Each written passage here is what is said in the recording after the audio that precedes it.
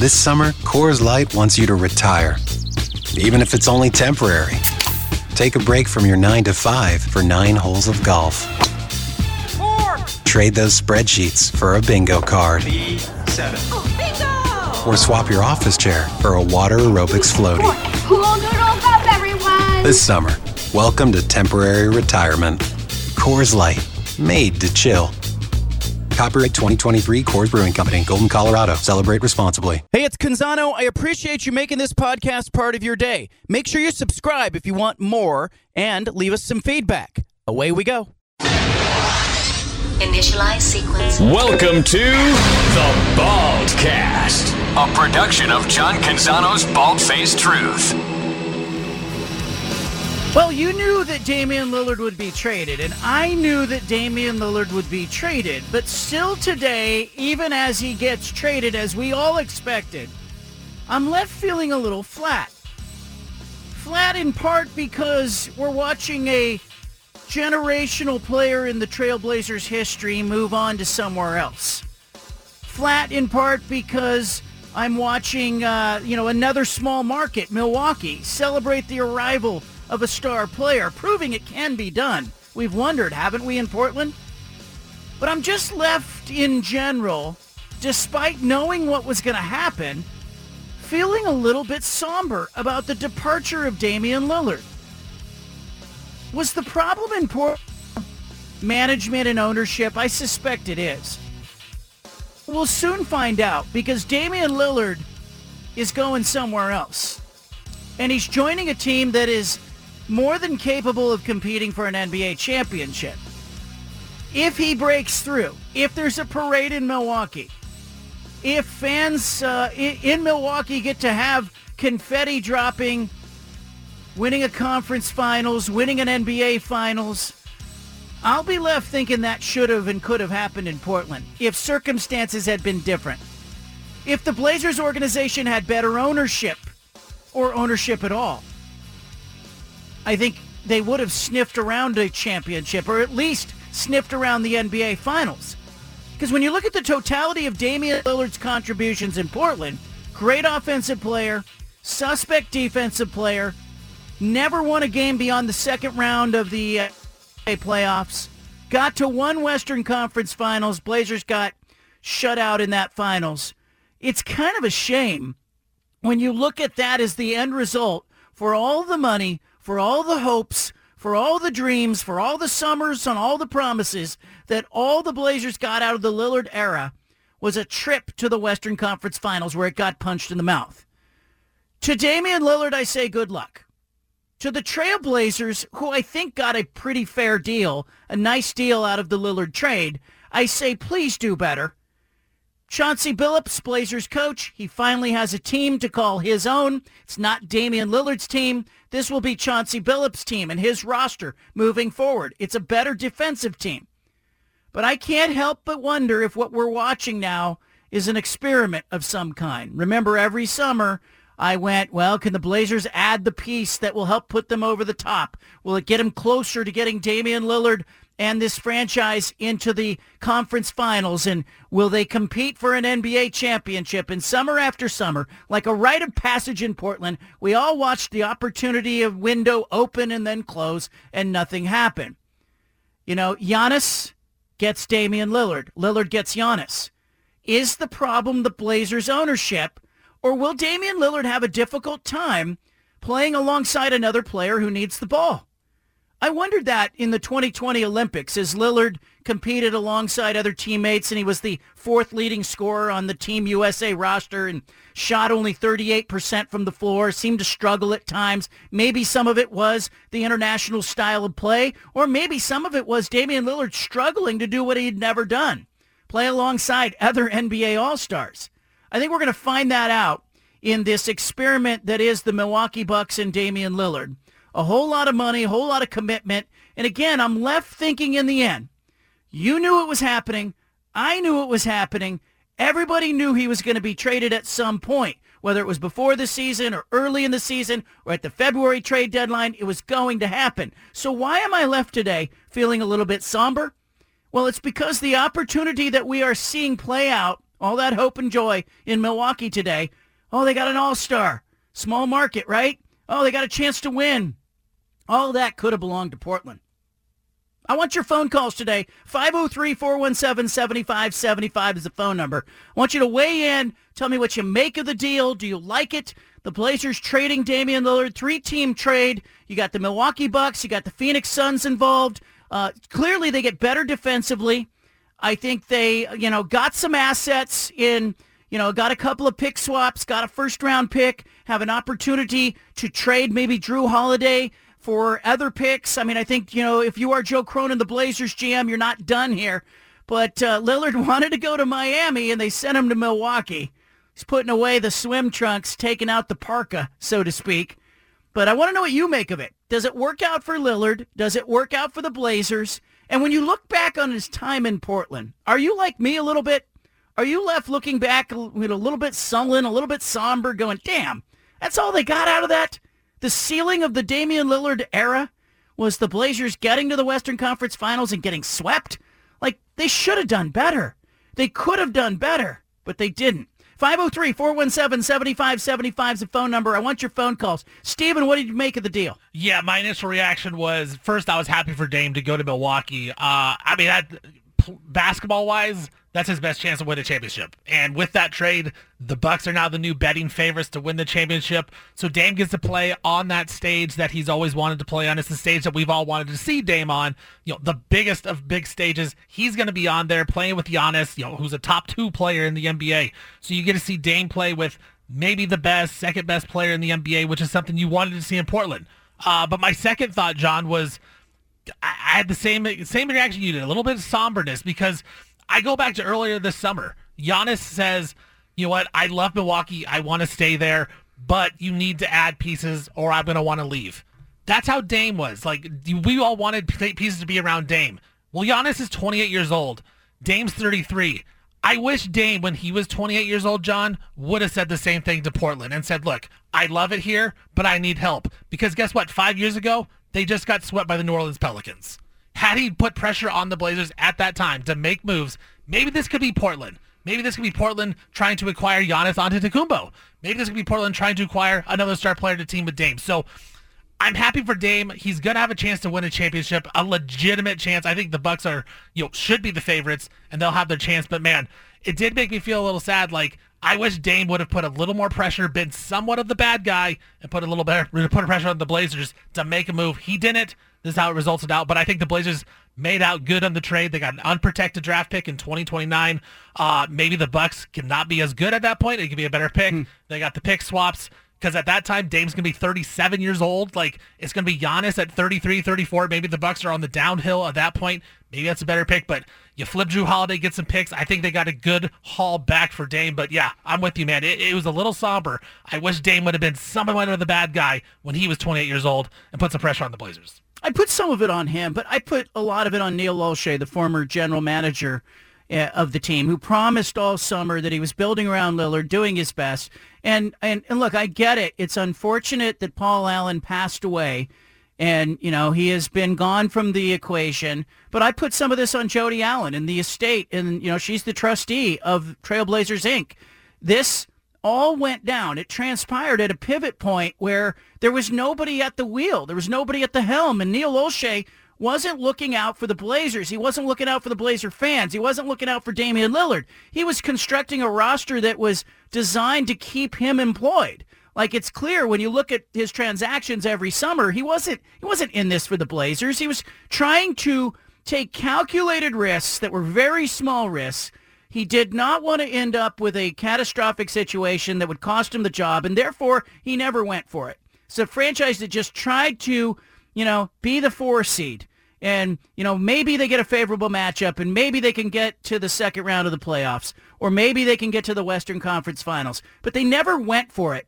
And I'm watching the Milwaukee Bucks go for it, and I watch the Phoenix Suns go for it. You see so many other teams that go for it, and it's a shame that the Blazers never went for it. And I hope they learn from this, or whoever buys the team when Jody finally lets it go, I hope they learn from it as well. Let's go to the phone lines. Maurice in Portland. Maurice, what's on your mind? Hey, John, a couple things real quick. My two main concerns with it all is when I look at what the Blazers were able to get back in return for sending Dame to Milwaukee and sending Nurk to Phoenix, I wonder if they could have worked out something with Miami and got Phoenix involved and still got somewhat of a similar deal. You know, bringing Aiden in, sending Nurk to Phoenix, sending Dame to Miami, maybe get some more draft picks than what we got. And also at the same time keeping Dame happy, staying true to him and all of that stuff, because as Blazers fans, we really do love Dame. Second concern is with them not making sure that he made his way to Miami, which is where he wanted to go. I wonder if Dame will give us the Drexler treatment where he just kind of acts like, you know, Portland doesn't exist to him. From what he posted, it seems like he still loves the fans and the city. But, you know, players always say the right things. And I just would hope that, because I know that he wanted to get that Drexler treatment where he got to go to where he wanted to go and get a ring where he wanted to get it at, and that's not what he got at all. And so those are my two concerns. I'm concerned. I'm hoping that Dame, when it's all said and done, he retires. I hope he retires the Blazer. I hope they retire his number. And I hope he still shows a lot of love to the fans in the city, because we actually do adore him the same way we did Drexler and Brandon Roy, even though, you know, Drexler doesn't have anything to do with the city anymore or the fans. I hope Dame doesn't do that. Yeah, Maurice, I appreciate the phone call. One of the things I noticed right away is that a lot of fans jumped online and bought tickets for the Trailblazers games against the Milwaukee Bucks, and the tickets on secondary websites soared in the minutes after the trade was announced. I had friends who were reaching out to me going, my son tried to get tickets for the Blazers-Bucks games, and the prices got out of hand. And so I think there is a lot of love for Damian Lillard. And I think, you know, when you look at how he played the last 5-6 months, it frustrated me because he was cryptic with his tweets. He never really gave an interview where he gave a clear answer. It was clear behind the scenes he was using his agent to inform the Blazers he wanted out. You know, I find all of that annoying, right? But fans don't. I mean, fans who bought his jersey and cheered for him are going to remember the great times. They're going to cheer him when he comes back into the building, by and large. And I think there's a lot of people that are probably rooting for him to have success. I also think fans probably relate a little bit to the frustration of Damian Lillard because Blazer fans have been here. You've been here. You have watched ownership. You're as frustrated as Lillard was with watching how things went down. Let's go to Matt, who's in Portland. That opens a line at 503-417-7575. Matt, go ahead. Hello. You're on. You got me? Yeah, I got you. Okay. I think this is all-around a great thing for the Blazers. And the future looks bright. It seems like the road to a championship or a conference title is all centered around having a big man. Denver, Milwaukee, Philadelphia, L.A., and we're moving off of Nurk. He left us wanting, and hard to get a big man into this market. I'm just wondering on your thoughts on that. It's a new era, and we're not looking back, kind of like what you said yesterday. Yeah, I think clearly it's a new era, and the team needed to do it. It erases the cloud that Stevens talked about, the cloud that could potentially hang over training camp. Certainly media day on Monday of next week. The Blazers were busy trying to position media day in a way that would not leave them embarrassed or having to, answer repeated questions about Lillard and his uncertainty. And so they kind of just put it behind them, which I think is a good thing. But giving up on Yusuf Nurkic, to me, that had to do with the ages of your players and where you are sort of in your rebuild. Like, if you can't win in the next 2 seasons, win at a big clip, you probably don't have room for Nurkic. And I have to think, he'll never say it, but I have to think one of the most pleased people with all of this is Chauncey Billups. Steven, can you look at the guys that the Blazers got in return for Lillard? Did they they got better defensively, clearly. Yeah, DeAndre Ayton is a better player than Yusuf Nurkic, and he's a little overpaid. I will say that. Centers don't necessarily deserve that type of money, but he's a better player than Yusuf Nurkic, and especially on the defensive end, he's better than Nurk. Drew Holiday, if he suits up for the Blazers, there are reports that the Blazers are looking to flip him, but there's also a possibility where he's on the Blazers until the trade deadline to see what teams pop up and need a veteran guard. He is one of the best defensive guards in the NBA. So you look at just that type of thing, and I would say this. I think Damian Lillard is an unbelievable player, and he's probably better than Drew Holiday. But when Drew Holiday was at his peak and Dame was at his peak, I could argue Drew Holiday was better because he was a better defensive player and could also score 20 points a game. So that's how good of a defensive player he is. I don't think the Blazers are that terrible, and if they kept Drew Holiday, they could compete for a play-in spot. Not that that matters, not that that's what you want, but I think that the Blazers improved their defensive team. I mean, you look from last year, they've got rid of basically all their players. From 2019-2020, John, there's only one guy left on the team. That's Anthony Simons. They have completely replaced this entire roster, and now the Portland Trail Blazers are looking to totally fix what they've done in the past with different type of defensive players. So I'm with you. I think it's a different direction, and they should be more exciting, more athletic, and we'll see if it works out. We'll see if Joe Cronin learned the lessons that Neil O'Shea taught him how to build a team. Yeah, I also think you have a problem, though. You have an organization that still does not have an owner, still doesn't have direction, and you've got some big decisions that this franchise is facing. Let's go to the phones. Mark is in Portland. The number's 503-417-7575. Mark, how do you view this?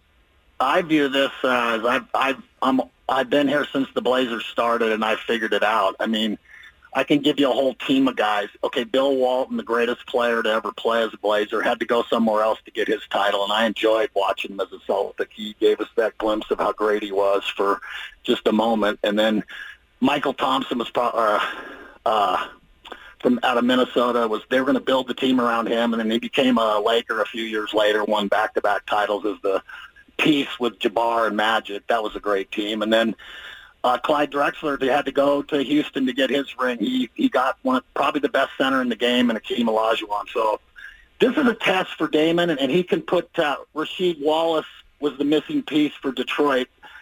That'll be 5-star players that we had that went elsewhere to get a championship. So I just gave you a starting lineup of guys. So I can't wait to watch Dame. They're the favorites to win now, 4-1. So just like that, they think he's going to make a difference. I think defense, your assistant there was talking about defense. That's something Drexler could play, and Dame not so much.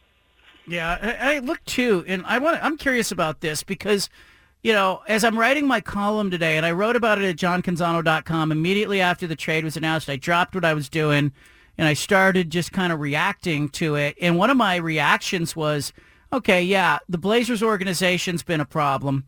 This marriage should have blossomed. It should have resulted in a team that competed for an NBA championship at some point in the last 11 years. It just didn't. They never got close. Western Conference Finals, getting swept by the Warriors is not close. They just never got there. And you could argue that there were some really good teams in the West that were in their way. But I think before we can get to that argument, we have to address the idea that the team did not do enough to put talent around Lillard. They just never went for it. They never took a risk. They never took a swing. They never made a big trade. They just didn't go for it. And while that is 50% of the problem, I want to put some of this on Damian Lillard.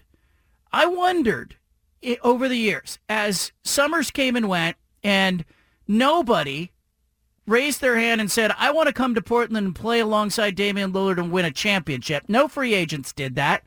I wondered over time if there was a problem with the way Lillard played, whether high-level NBA stars viewed Portland as a place that, hey, it's really nice, Dame's a good player, but, man, he has to have the ball all the time. And I kind of watched him as he tried to, play alongside other NBA stars in the 2020 Olympics and all the run-up to the Olympic Games, and he did struggle. He struggled to kind of find what his role was on teams. He struggled with shooting the ball, and it was blamed on international competition. But I kind of just wondered if he was really struggling with, how do I play alongside other players who are as good or better than I am? And he's going to Milwaukee, and I'm going to say that a 2-time MVP and an NBA champion in Giannis That's a better player than Damian Lillard. And how will Damian Lillard react? How will he move into that scenario and that ecosystem smoothly? And will he be able to be the player that we know he can be on the offensive end of the floor if he doesn't have the ball in his hands? And we've seen him share with C.J. McCollum to an extent, Yusuf Nurkic to an extent, but now he's going to be sharing with a player who is absolutely his superior. He is not the most dominant offensive player on the floor, and he's got another guy with him who is a hell of a player. And so I kind of wonder how much pressure there will be for him to fall in and kind of smoothly join the Bucks rotation. And I kind of wonder how that will go. Steven, do you have thoughts on that? No, that's a perfect way to put it, because I'm fascinated by it. I've argued that Dame doesn't necessarily make his teammates better. He's a great offensive player for himself, but he never makes other players better. Usually when he gets assists, it's just kind of like passing and then getting out of the way. He doesn't play off the ball. He's going to have to play off the ball with Milwaukee because Giannis it's his team. He's the best player on the team. He's the second best player in the world behind Jokic. And even Chris Middleton, he hit the big shots in the NBA Finals. He's the guy that's been the closer for the Bucks. So it's not necessarily going to be Dame. Dame's going to have to change his game slightly. I think it'll work. I think he'll be fine. And I do think that pick and roll of Dame and Giannis could be unstoppable.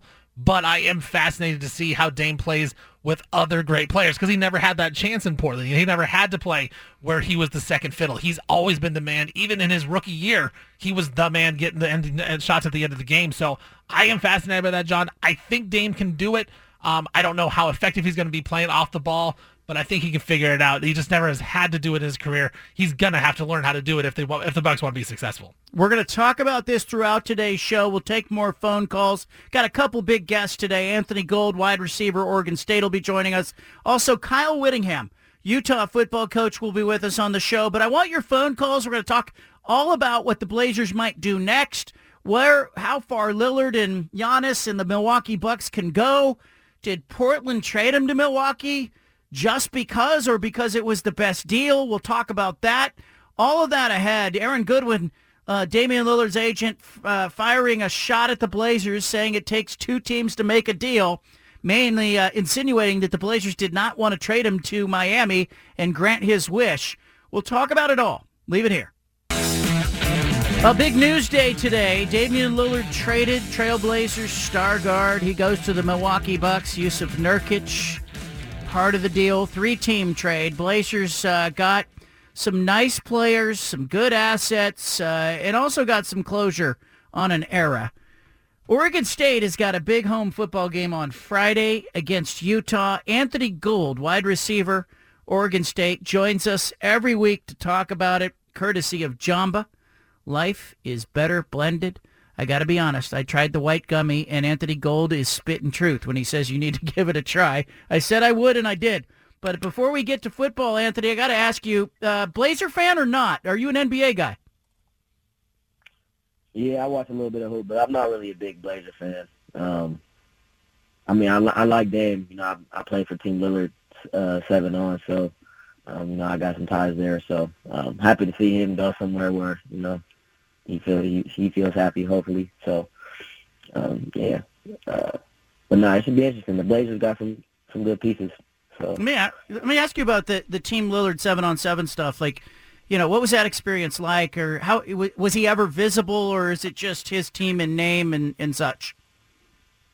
Oh yeah, it was a great time being around that program. Him with as long as his brother Houston, they do a great job running that, and he's a busy guy, so he's visible when he can be. But we all understand that. But it's a great family feel. I definitely recommend it if they're in the Portland area. Definitely go try out for Team Lillard. And yeah, that they've helped me a lot. With Houston as well. So definitely recommend it. Anthony Gould with us, Oregon State, Friday night. You'll host Utah. Before we look forward, let's look back. How did that game at Washington State, in your mind, get away from you guys?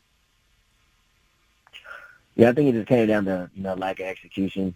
How it really always plays out every week. It's you can't execute, then you're not gonna win games. And there are plays we left out there, offensively, that I felt like probably could have swung a little momentum and got some going for us. But you just gotta live with it. Learn from the tape and get ready for next week. And we got a good opponent this week with Utah, so you can't really dwell too much. Just gotta learn from it, not make the same mistakes, and go out there and just have a good week of practice and make sure we execute this time. Anthony, the offense with DJ Uiagalelei at quarterback, you guys got it going late in the game. What was different late in the game that maybe you could have used early? Yeah, I think I really just came down to execution. Running a little bit simpler things, getting the tempo moving. I think that helped us.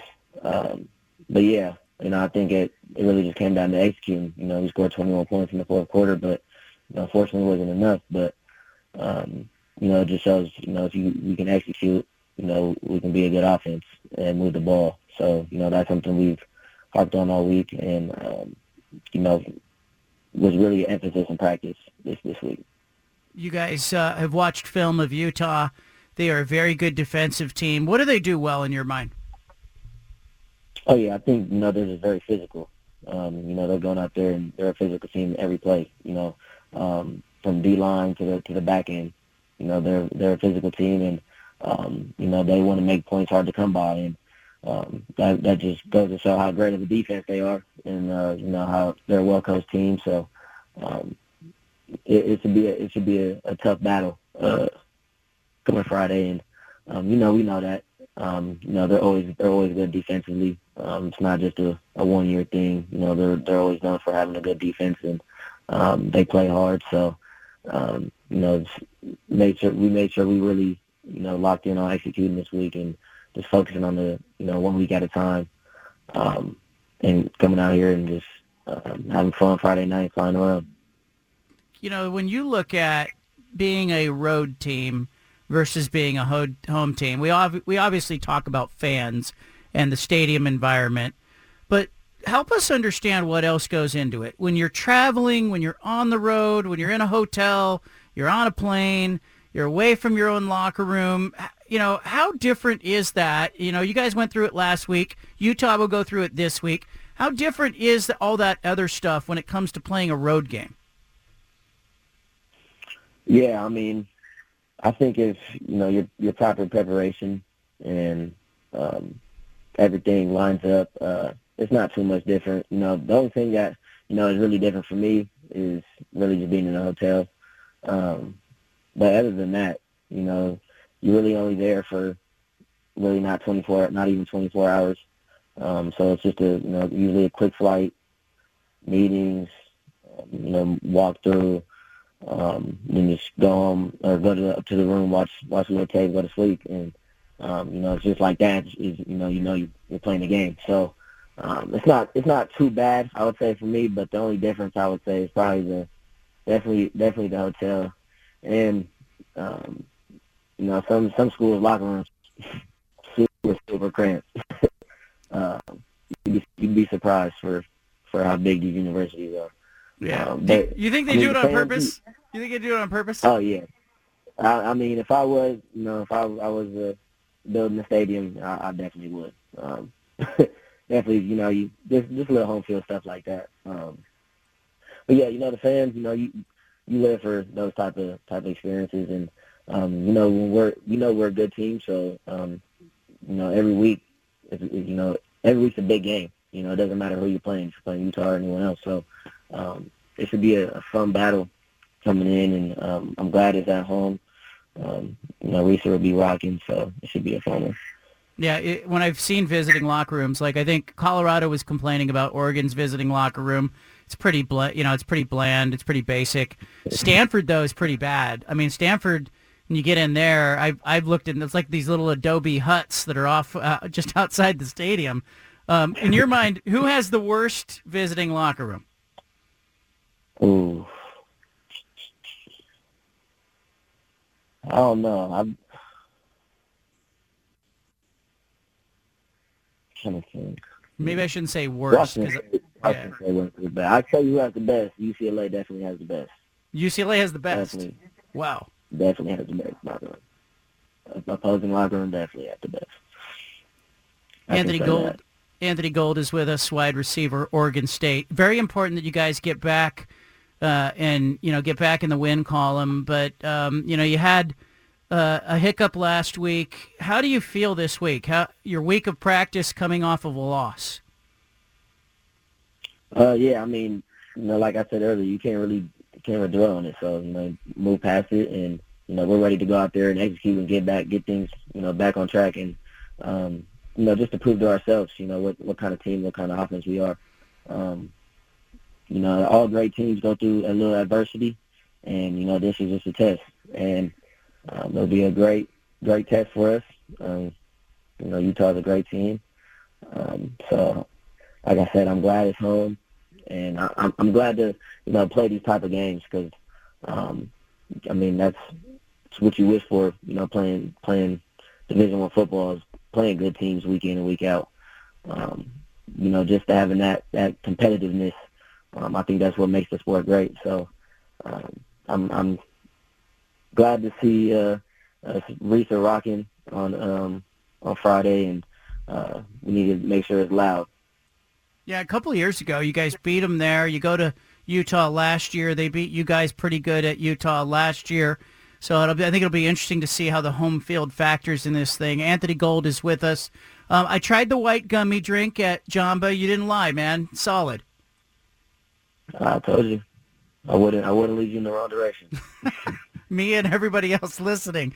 Hey, I appreciate you joining every week. I know that it's probably more fun to talk after wins than losses, but how does your body feel on a short week? I was asking Jonathan Smith about this, and he says, Sunday turns into Monday, but normally you guys have a day off. How did you feel physically Sunday and Monday as you realize, hey, we got to get moving around a day earlier this week? Oh, yeah. Definitely a little sore, but, that wears off. But with the short week, you got to make sure you're going extra hard with the treatment. We have a great training and strength staff, so they have it dialed in on, getting our body moving and making sure, things are feeling as best as they can leading up to Friday. So, it's definitely a quick turnaround, but, with the right people around you and, the right preparation, you should always be ready. Anthony Gould, we'll see you. I will see you at the stadium on Friday. I appreciate you giving us some of your time. All right, man. We'll see you. Oh, yeah, definitely. All right. There he goes. Anthony Gould. That segment brought to you by Jamba. Life is better blended. I hadn't thought about the 7-on-7 Lillard angle.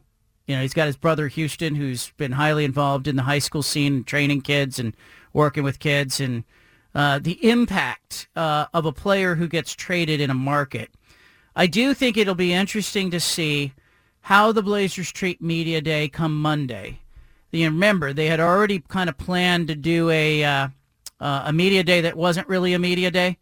There was going to be no one-on-one player availability. There was going to be just a stage, and they were going to bring Joe Cronin, the GM, and they were going to bring Chauncey Billups, the coach, and they were going to bring the team president up on the stage, and then they would bring select players up on the stage, and they made it very clear they did not want media trying to talk to players in other parts of the building. I think they can relax now because the player they didn't want people talking to is gone.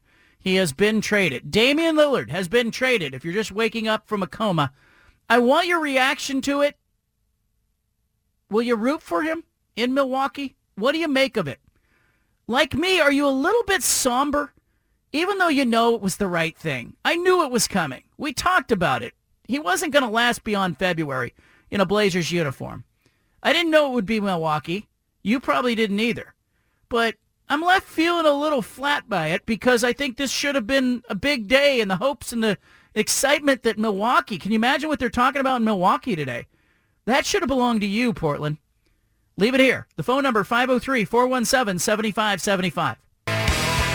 Damian Lillard's been traded. I want your reaction. 503-417-7575. Thumbs up, thumbs down.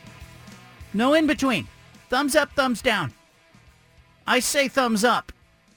I do so not smiling, though, because that excitement, that joy that Milwaukee is feeling today should have belonged to Portland.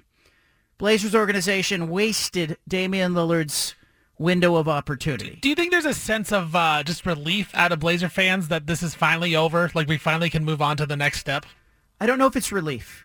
Relief, I don't want to speak. I don't want to speak for Blazer fans. I don't know if it's relief. I think it's one of these things where I have found, and this is something that other people smarter than me figured out probably when they were younger, but I have found as I have aged that so much of how people feel about things pertains to their expectations, right? And it's why so much of the PR world is spent managing people's expectations. If your expectations were that the Blazers were going to get 5 first-round picks, today is a horrible day, right? But that wasn't the expectation because I think people realized when they saw how little Miami was offering that there was a real chance that the Blazers were going to walk away with not very much for a player that this city overvalued. But I think what you really mean is, like, this was hanging overhead. It was a cloud. A lot of Blazer fans had kind of come to grips with the era being over, like, months ago. And so there wasn't a big cathartic disappointment reaction today. It was more like, okay, that's done. Like, you went to the dentist and you sat in the chair and it's done.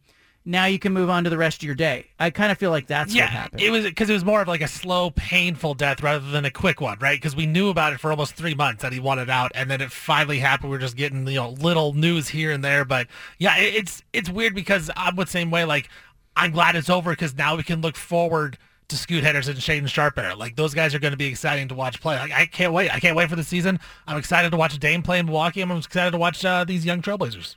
Let's go to the phone lines. 503-417-7575. One line open. Let's go to Gerald, who's in Portland. Gerald, what's up? Hey, I'm pretty excited about the new move. I'm a lifelong Blazers fan, and it's time to move on and heal. Dame brought us a lot of good memories, so it's time to see what these young guys got to do for us. Will you root for Lillard? Of course. Yeah, man. It's good to see him move on, and hopefully, I don't want to see him win a ship because I want to see us win a ship, but good luck, Dame. Thanks for all the Yeah, you root for him to a certain extent. I think it was hard for Blazer fans. Remember when Rasheed Wallace got traded? Watershed moment. Blazers were moving forward. He went to Atlanta for like a blink, then on to Detroit. And, he's holding up a championship belt at the end of the season. I think that was really hard for Blazer fans to see that, in part because of the Western Conference Finals and the blown lead against the Lakers and how close that Portland bunch had got. I wonder if it'll be harder for the Blazers to see a small market team win a championship if Milwaukee holds the trophy at the end, or will it be hopeful in that, hey, if you draft a star player and you got ownership that will really go for it and try to build around that window of opportunity, and maybe it helped that Milwaukee got a title in 2021. They've got some proof there that it can be done. Their next championship would be their third NBA championship. Like, I just kind of wonder from that standpoint. Like, I'm rooting for the Bucks. Like, I find the Bucks very likable. I find Giannis very likable, one of the better superstars, just kind of people in the NBA. So, like, it's easy for me to root for the Bucks and say, you know what? Like, I do wish this was Dame, but I kind of say, like, I kind of picture it as the Blazers, like, hey, you know what? Giannis wanted better players. They made a move. I wish the Blazers did this. Like, I can get down with that. I can cheer with that because I always will applaud a team for going all in and going for a championship. I think it's a great move. I think you got to do it when you have the chance. And Milwaukee did it. They don't want to lose Giannis, and I think they got him locked in now. I don't see any reason why he would want to leave. Stay in Portland. Let's go to Chad, who's called in. Chad, welcome to the show. Hey, what's up, John? Love your show. Love your program, Colin. You talk about Dame. I am happy. I got some perspective to share. I'm from Indiana. So I watched them, go with Reggie Miller for years and never win a championship. They were close but never got it. So, today should be a happy day. We're young, And I just want to put some perspective back on the Bucks being a contender. Dame's 33, Middleton's 32, Portis is 28, Brook is 35, Giannis is 28. I think they're lucky to be a 7 or 8. Everybody's saying they're going to win the championship. I don't know. He's reunited with Myers Leonard in Milwaukee. And I'll take it offline saying Jimmy Grape can go cry in his buckets with his sour grapes about an investigation into the Bucks. That's ridiculous. Jimmy Butler saying that the NBA needs to look into the Bucks. Not only reunited with Myers Leonard, reunited with Terry Stotts, assistant coach of the Milwaukee Bucks. I thought it was interesting too that you've got Jimmy Butler saying, you didn't hear it from me, but the NBA should look into a thing. And I was like, Jimmy, I actually did just hear it from you, and you're the only person that I've heard say it. Steve in Salem. Steve, what do you got? Hey, John, good to talk to you. First of all, we should all take a minute to thank Dame, not only one of our greatest players ever, but just a super great guy who gave to the community. It'll be a big, big loss to the community, but I wish him nothing but the best. We're not going to win the championship this year, so I hope he does. And in terms of the draft picks, I got to think if DeAndre Ayton was on the draft board, he'd be a top 5 pick. So we effectively got a very good draft pick. I think it was a good move all around, and time for the Blazers to move forward and thank Dame for all that he brought to the community. Yeah, I think the next decision this franchise needs to make, and it's probably already made it behind closed doors, is, are they keeping Drew Holiday, or are they going to try to convert Holiday into multiple picks and, get enough out of him to justify and make this trade look really good? Because right now on paper, Blazers got some talent. Blazers got a first-round pick. They got some pick swaps in 29 and 30, which are 28 and 30, which could help. But, Steven, that's the key, right? I mean, if they can churn Drew Holiday into, because he doesn't fit their timeline either, if they can turn him into, 2 draft picks or a first and something else, look out. Yeah, no doubt. And I think that's the key to this trade. Like, I like the start that Portland has, but depending on what you get for Drew Holiday, if you get 2 picks for him, I think that's great. If you get a pick at a young player, I think that's a really big win for the Blazers on this trade because, Drew Holiday is the type of player, he has a player option next season where he can be a free agent, and there's been rumors that he wanted to retire after these couple of years, but who knows about that? When you get that contract, it doesn't matter, but he wanted to stay in Milwaukee, but I do think there's going to be a market for him because he can play defense, and he's done it before, and he's proven it in the past that he is a championship-level guard. So whether you keep him at the start of the year, you look to deal him at the trade deadline, try to mentor Scoot a little bit. I think that's not the worst idea either. Like, worst case scenario, you hold on to Drew Holiday, you have him help Scoot Henderson, have Scoot watch a true professional go about his business, a championship level player go about his business. He's going to learn some things. Or you trade him at, before the season even starts, and you can get a pick back in 2 and get young players that you're really building for the future. It's a win-win all around with Drew Holiday, and I do think there's going to be some type of market. So it just depends on what Cronin can do at that point. Yeah, and I think if you are a Blazer fan, I'm hearing some optimism from Blazers fans, and maybe it's because fans, that's what fans do. And, I expressed early in this hour that, I'm left feeling a little flat by it because I'm reminded that the Blazers didn't get enough out of Damian Lillard, not enough in the trade. They didn't get enough out of the era. But I want to go back for a second and listen to some of the stuff that Lillard said. Here he is in 2018 talking about the Blazers. I think just because this is where I started my career, my family moved here and they, it's a good living. We like living here. And it's not like, I'm playing for a bad organization. It's been a great organization to play for. A great city to live in, great fans. We've had success. We haven't won a championship, but we've had a lot of success. I think it's a lot of teams around the league that, if they could, they would change places with us in the last 6 years as far as, having success and not having success because only one team can win a championship every year. And we working towards being in that position. But for me, I think the loyalty part, that's just who I am. I roll with who I roll with, and if I was to ever not get that loyalty in return, then I can live with that because I don't expect everybody to be me. But that's just how I feel about the situation. There's Lillard talking about loyalty in 2018. Here he is two seasons later in 2020. I feel like the route the route that I had to get here makes it easy for me to just stay that way. You know what I'm saying? Like I didn't, when I committed to Weber State, it was time for me to go to school, and I was just like, I was like, I don't know if I really want to go to Utah. So I told my dad, like, man, I think I'd rather just go to St. Mary's and just stay at home. My dad was like, you told them you going? You going. And that was the end of the discussion. After my second year at Weber, I was MVP. When I told you I went to Adidas and all that, a couple of schools started trying to go around my school to get me to transfer, a few bigger schools. And I never really wanted to do it, but I mentioned it to my dad, and he'd be like, no, that's out. Give them my phone number. Like, we not doing that. If any agents call you while you in school and all that, give them my number. Like, my dad, I think it's like the route and my upbringing, man. You don't, anything other than loyalty ain't worth it, you know? Loyalty. Kyle Whittingham is next. What's a home field advantage worth? And by the way, what causes the home field advantage? Is it just the fans by themselves? Is it the travel? Is it the fact that you're not sleeping in your own bed the night before or 2 nights before the football game? Like, I look at the NFL and I kind of wonder, what is the actual home field advantage caused by? A lot of people will point to the fans and say, oh, it's just having, 30, 40, 50, 60,000 people cheering on your behalf.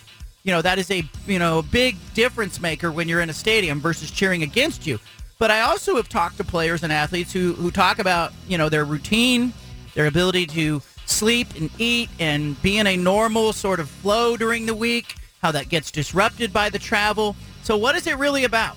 That's a question I've been thinking about as Utah and Oregon State, this football game approaches on Friday. The Utes, the Beavers, 2 ranked teams, Reser Stadium, 6 o'clock kickoff. And oh, by the way, this radio show will be live from Reser Stadium, 3 p.m. to 6 p.m. on Friday.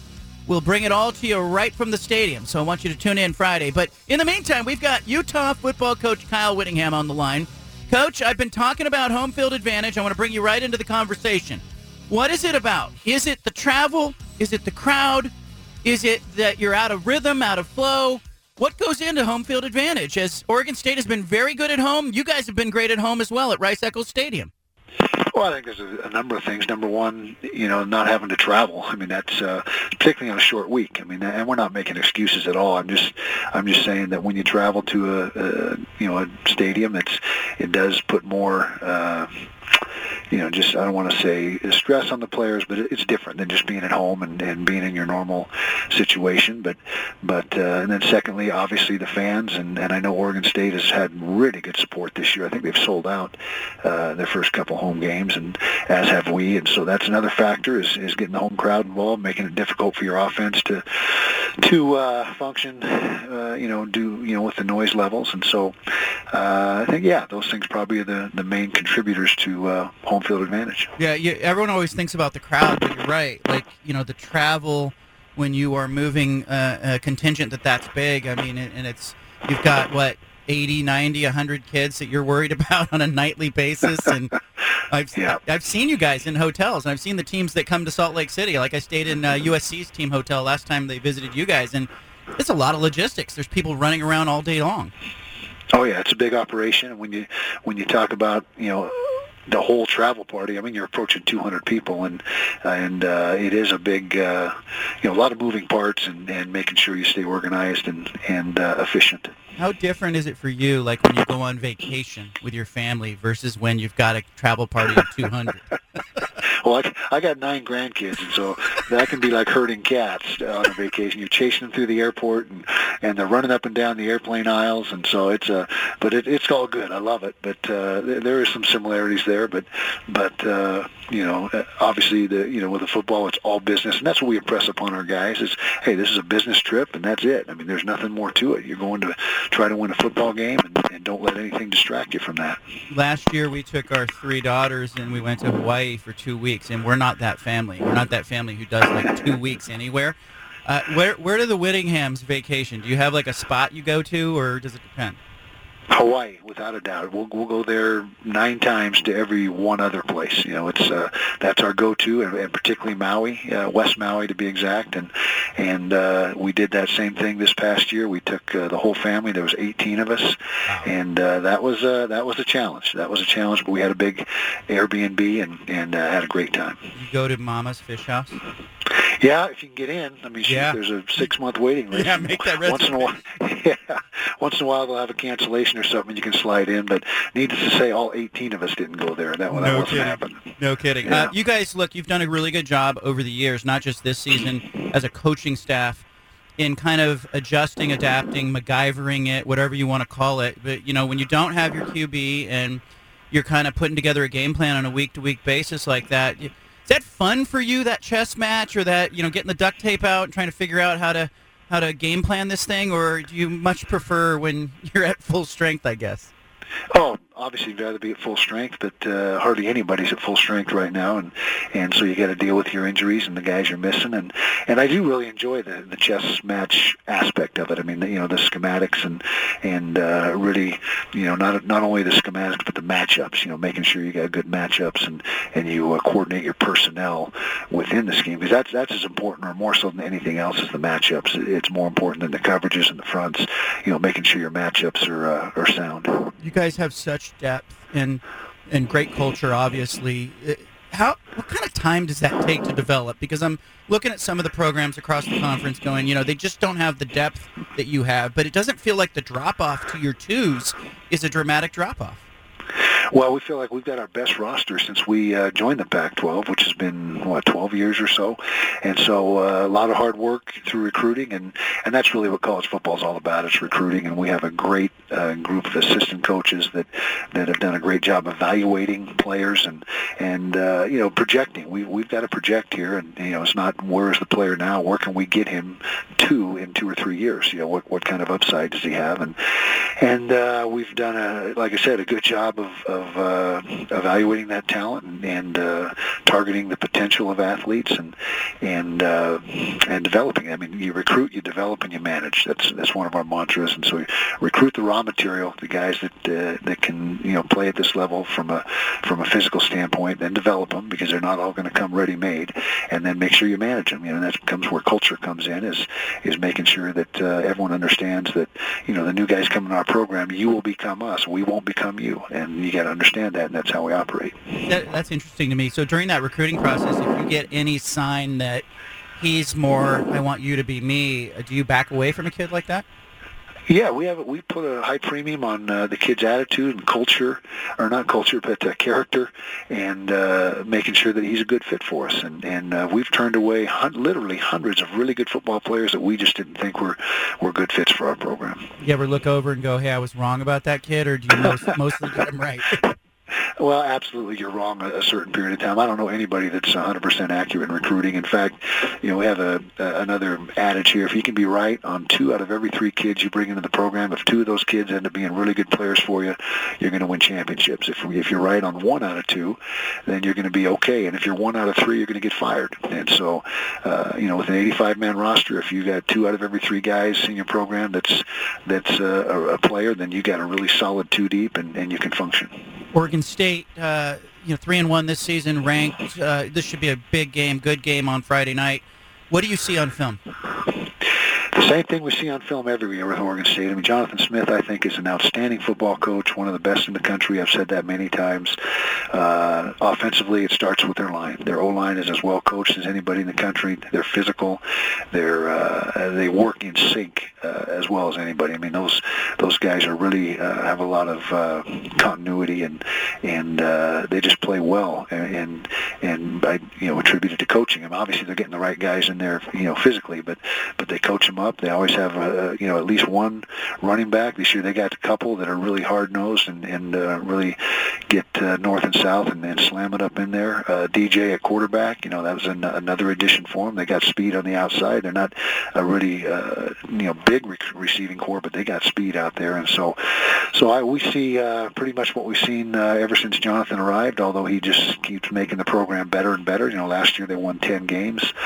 Defensively, they're very active, very tough, fly to the football, aggressive, and so not much difference from year to year. You see a lot of the same good qualities showing up. Do you look back? I know they beat you there 2 years ago. You beat them at your place last year. Do you go back and look at those games, or you mostly focus on the personnel they have now? We look at everything that is at our disposal, and that is certainly games that we've studied. We go back last year, all their games. We break down, in this day and age with computers and how readily available all the information is, where you used to break down 3 or 4 games back in the old days when you're watching 16-millimeter film. Now you can break down, a dozen or more games and have them right there at your disposal. So we do as much, breakdown as we feel is applicable to helping us put the game plan together. How much self-scouting do you do?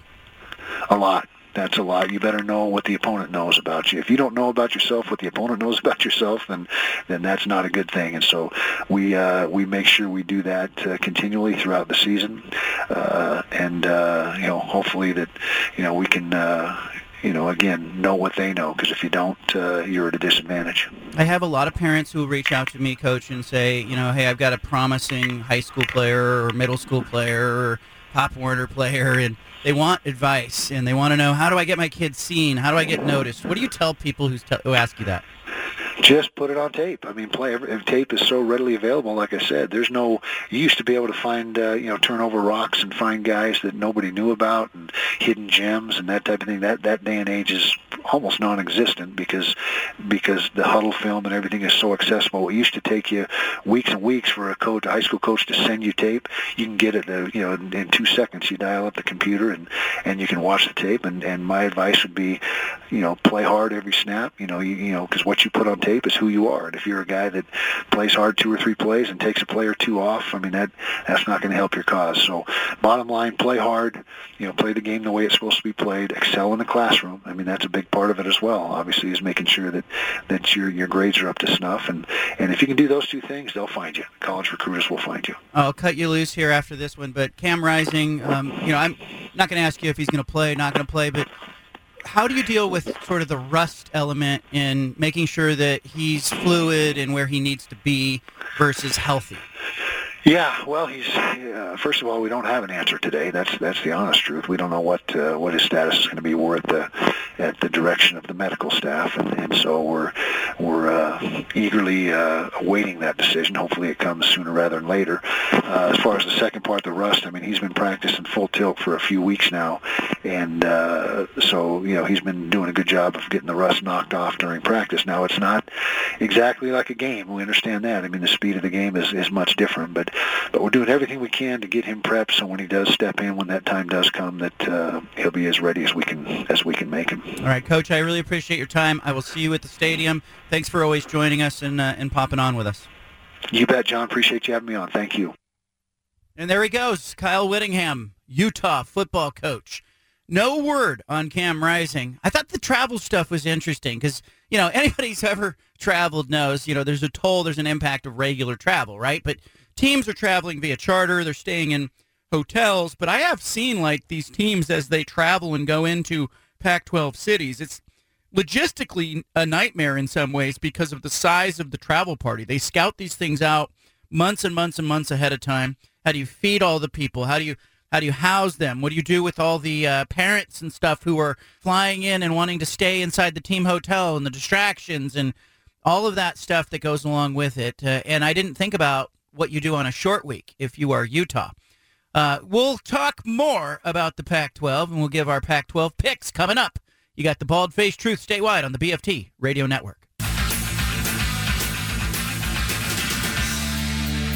So far, the show has not included a reference to that pop singer who showed up at the NFL game the other day, and we're going to try to keep it that way.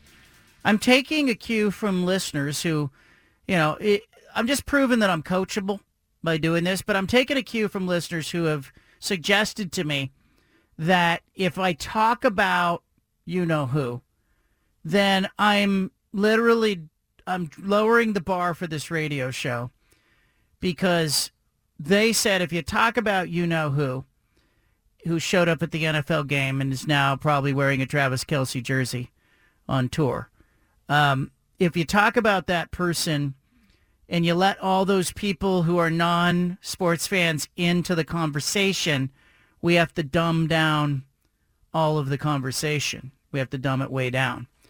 Anna has popped into the studio. Anna, we're not going to talk about you-know-who, okay? Okay? Damian Lillard? No, we're talking about him. He's all right. By the way, do you think the music scene in Milwaukee does anything for him? Like, do you think he went, like, because he was thinking Miami, and he was thinking swim trunks, palm trees. Mm-hmm. I don't know what you think of when you think of Miami. I think of bikinis. I think of Crockett and Tubbs. Yeah. Mm-hmm. I think of Miami Vice. Yep. And instead, he's getting a brat, a beer, and a parka. That's a little change of pace from what he had in mind. Well, that's what's happening. I don't know what the music scene is in Milwaukee. I've been to Milwaukee. Yeah? It's a good town. I think Portland's a better city. Okay. I think he's going to miss Portland as a city. Mm-hmm. I think, they've got a better basketball team in Milwaukee, clearly now. Yeah, they do. But we'll see how this goes. We'll see how it goes. What's your reaction in your circle as you meander the world today? I think people are mostly happy for him. Like, hey, you know what? You didn't get enough done for you here to put all the pieces in place for you to be a contender in any shape or form with a team that could go places. And so I think most of the people are happy for him. They understand the trade. But I think there's a sadness. Like, he was here for so long, and frankly, he did a lot in the community. Like, he was just showing up at Park Rose High School, my alma mater, and helping kids out and trying to, motivate young people to stay on the right track. And so I think there was enough buy-in from him and connection to the community that there are a lot of us that are lamenting, like, gosh, that's...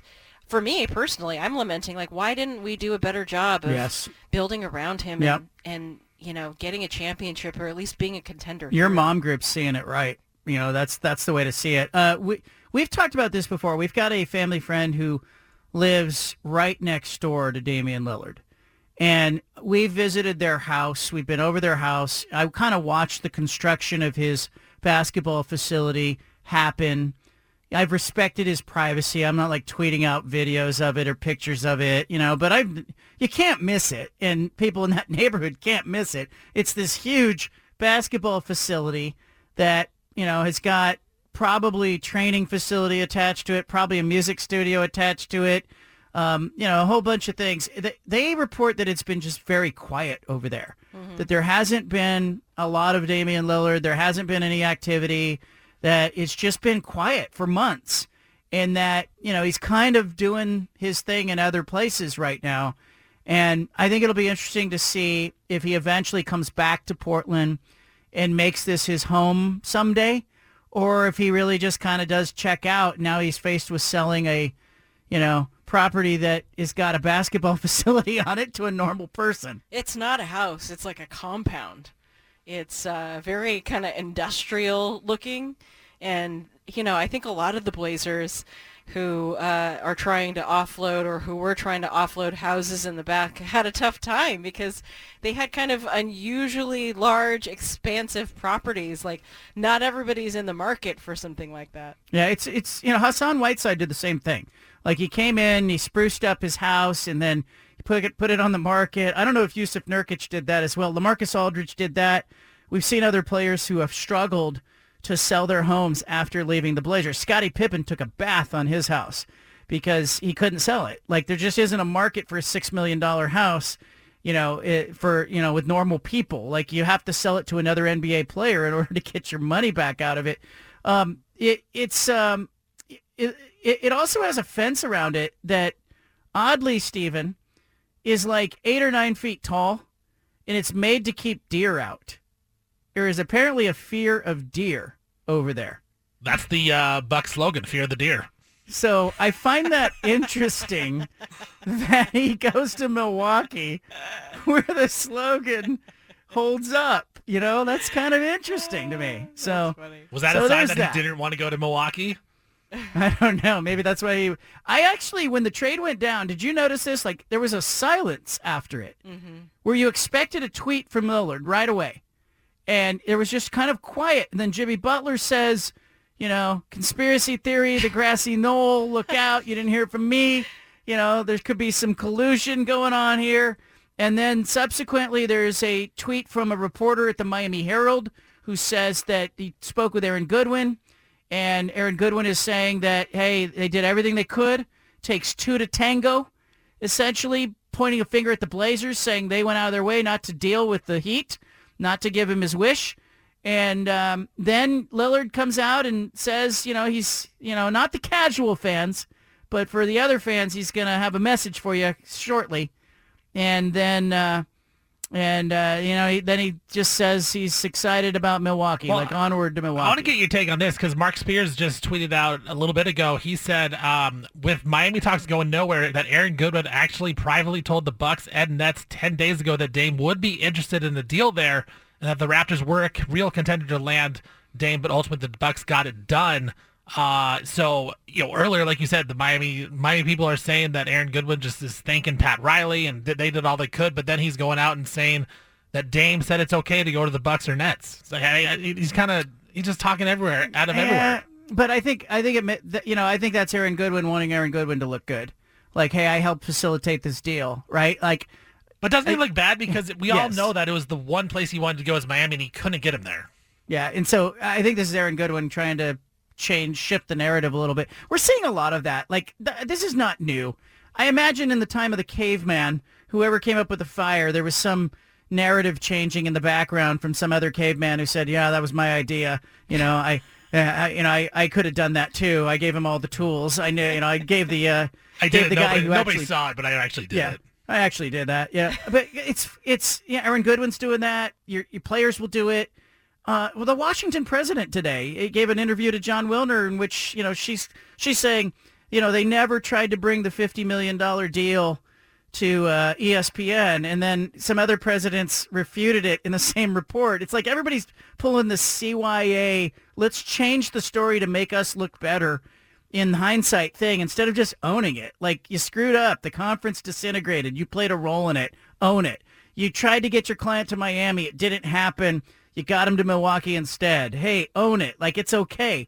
But I think Aaron Goodwin's worried about his next client, right? He's going out and he wants everybody else to know, hey, this had my blessing. Well, and this wasn't the first time this has happened to Aaron Goodwin. He represents DeMar DeRozan, who got traded to San Antonio. He was not happy when he got traded to San Antonio in that deal for Kawhi Leonard. So this is not the first time Aaron Goodwin has failed his person to try to get him to where they want to go.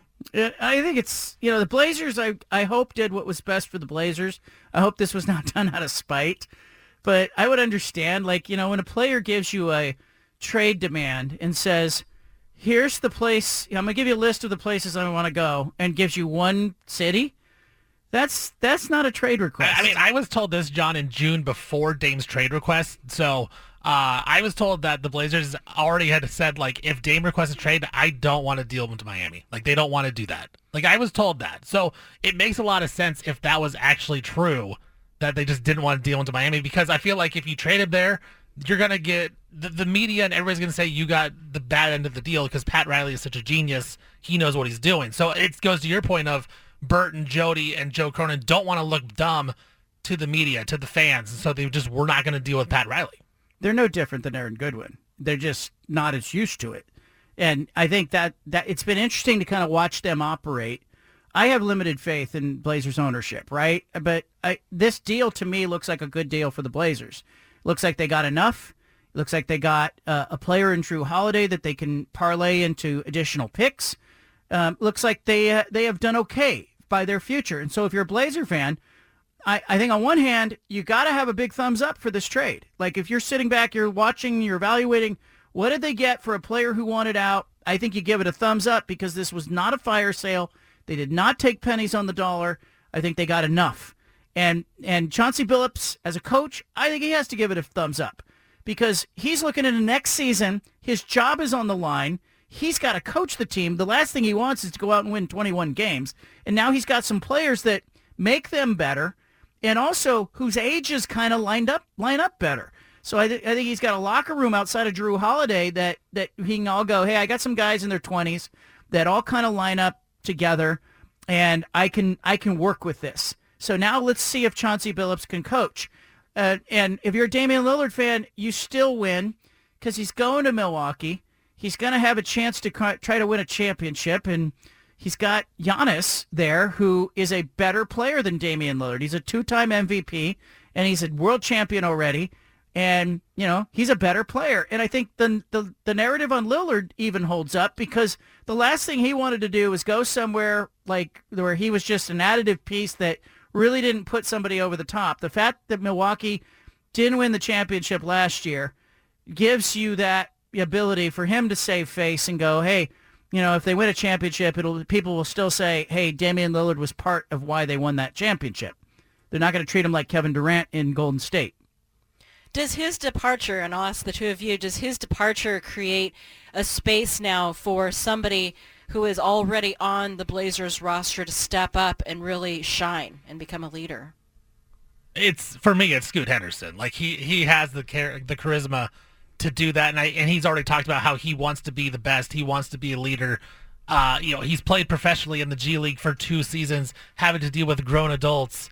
Like, I think he's the guy. I don't know that Shaedon Sharpe necessarily has that personality, but it's Scoot Henderson for me. And I think he can really get the fan base going and embrace it, and they'll embrace him because he's an exciting player to watch. So, yeah, I think it does open it up. And it's a completely new era. Like, we closed the book on this last era because, you know, like I said earlier, like, you look at the team, the roster 3 years ago, the only guy left is Anthony Simons. And it seems like he's probably going to be on the way out because you can't have him and Scoot and Shaedon Sharpe all on the same team. And Scoot's the guy with the charisma. So I think Scoot's really going to, grab it by the bull by the horns. Yeah, that's it. And that's the one. And really go with it. The lack of ownership in my mind has just left the franchise so rudderless that what they were doing didn't make sense, right? Right? You know, they go into the free agency and they make a signing that doesn't line up with Lillard's timeline, and they tell Lillard, and they tell the world we're building around Damian Lillard, and then months later they pick Scoot Henderson in the draft. Like, none of it was making any sense. And so today I think they got some direction. And Anna, to your question, I think yes, there's a whole bunch of young players now who have opportunities. There's one basketball. There isn't a guy who's going to shoot all the shots who's on the roster and need the ball so much.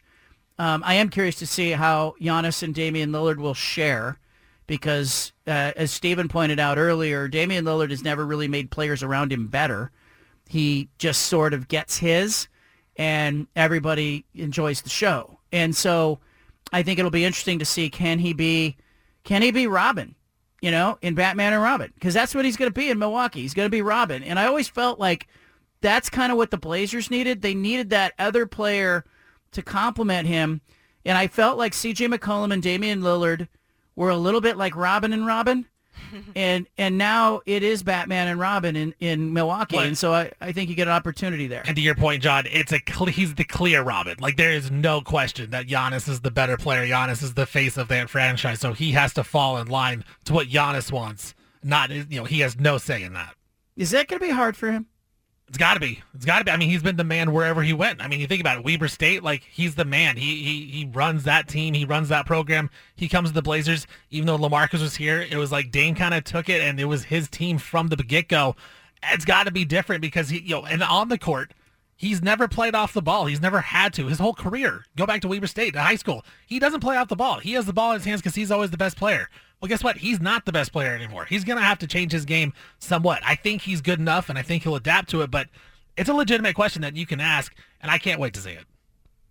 Let's go back and listen to what Damian Lillard said just in March. He was talking about ring culture in the NBA. I enjoyed the bonding part of it. Like, we spend more time with each other than anybody. But now it's like, that don't count. Regular season don't count.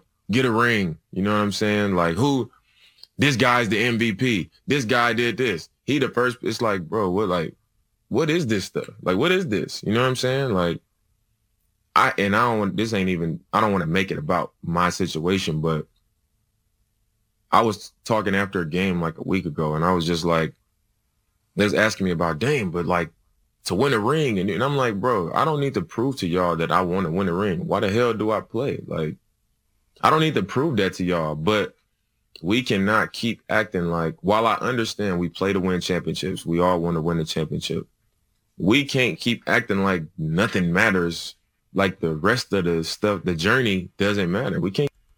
He's saying something there that doesn't line up with where he ended up. You know, he ends up in a position where he very much says, the ring really mattered to me. A chance to win a championship mattered to me. That's why he raised his hand and asked out. And I'm not saying that's wrong. A lot of players do that. But I do have, like, I listened to what he said in 2022 about loyalty, and he was never going to be that guy to join another team. Guess what? He is. He's that guy, and he showed more loyalty than most NBA players do by staying in Portland. But I think in the end, he's still an NBA player, wants to win a championship, and he knows he can't do it in Portland. And so he's going.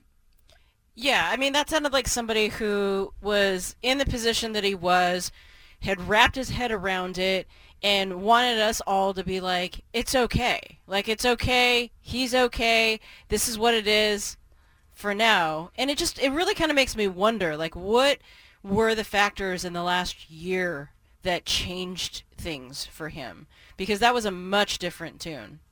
I want to play some reaction nationally. Here's Bobby Marks reacting to the trade of Damian Lillard, giving it an incomplete grade. And certainly now the big question is what happens with Jrue Holiday. The likelihood is that he will not be in Portland next year. He has a player option for next offseason, one of the premier free agents next year. And I think we give Portland right now kind of an incomplete. What does Jrue Holiday turn into? Can it turn into multiple first-round picks? Can it turn into multiple young players? Because where Jrue Holiday is at this point in his career, he does not align with this young Portland roster. Doesn't line up. He's saying give it an incomplete until you see the end of the trade. Here we go. Here we go with Stephen A. Smith, his reaction to Damian Lillard being traded. It's with mixed emotions, obviously, because I've known him for years, and I know that's not where he wanted to go. It certainly was on his list of second or third choices, but it clearly was not his first choice. He wanted to be in Miami with the Heat. He wanted to be a teammate of Jimmy Butler. He wanted to be a player being coached under Eric Spoelstra and run by Pat Riley himself. That is where he wanted to be.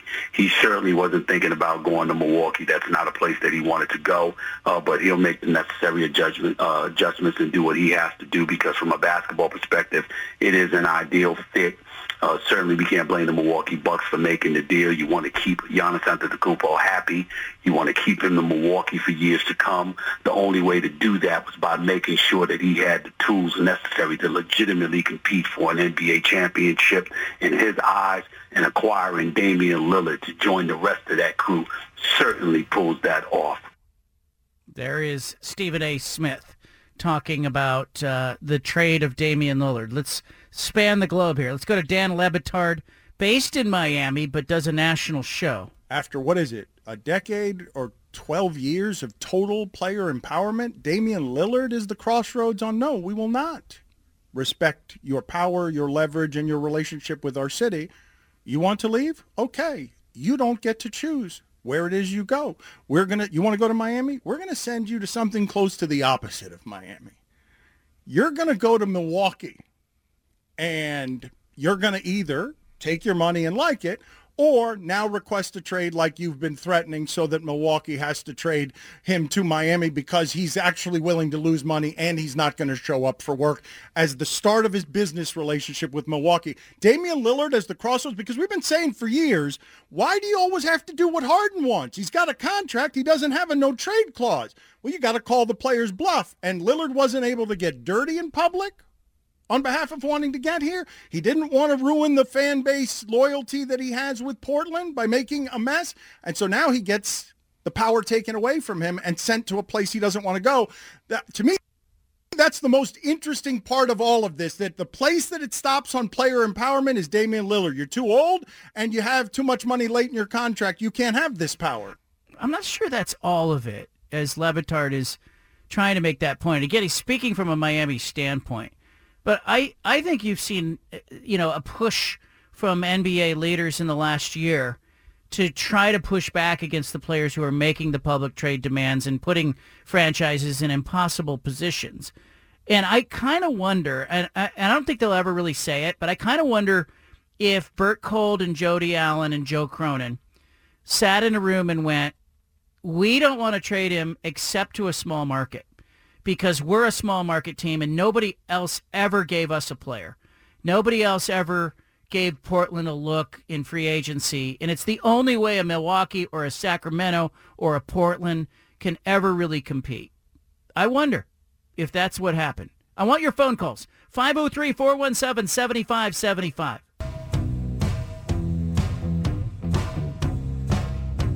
I'm not only doing this radio show from the studio here, I am also demonstrating incredible willpower every day on this radio show. I don't know if you have purchased your Halloween candy, but Anna went to the Costco. She got 2 giant bags of Halloween candy, and then decided that this radio studio was an appropriate place to store it. Correction. You'll have your time. You'll have your time for rebuttal. Overruled. Thank you. Thank you, Your Honor. You're welcome. And I one of these bags ended up open, and on a daily basis, I find myself surrounded by, just a little Twix wrapper here or an M&M's wrapper there, and today I'm doing pretty good, but I don't know if those bags should be in here. Go ahead, Anna. Have at it. Have you closed your argument? Here's how it really went. The Halloween candy came home because, as any reasonable person knows, you can't go searching for Halloween candy that close to Halloween. Like, I've done that, and I'm, at the Safeway scrounging up the Milk Duds and stuff that nobody actually wants. Did you go a little early, though? Yeah, probably. I swung the other way this year. Jumped the gun. And I knew what would happen is that the people in this household that are not me would go in search of this candy. So I hid it. I hid it in a couple different spots in the garage, and so it was out and on display for a short half day, and then I put it away. And I got no less than 3 phone calls and text messages from the guy that was searching for the candy like freaking Gollum in the Ring. Okay, and when I told him it was in the garage, he went tearing through empty containers in the garage. It wasn't in the garage. It was in the garage to try and find this candy like it was the precious. And he found it all right. And I was so annoyed that I came home and he never found it, by the way. So I came home. Good job by you. I uncovered it, and I put all of it in his studio. I was like, if you want it and the diabetes that much, just have it all. You're just take it. This is like a parent who, finds that their kid took a puff on a cigarette and then makes them smoke a whole carton. Yes. That's what you did. Yes. That's the equivalent of what is happening here. By the way, what's with the little mini-sized candies? It's snack. What happened to the full-size candy bars we used to give out? We did give those out, huh? Yeah, the kids are gonna come up to the door and they're gonna be like, "Really? We're gonna get egged now?" Come on, what happened? Because they're expecting full-size candy bars. Times must be lean over there. You've gone from full-size candy bars.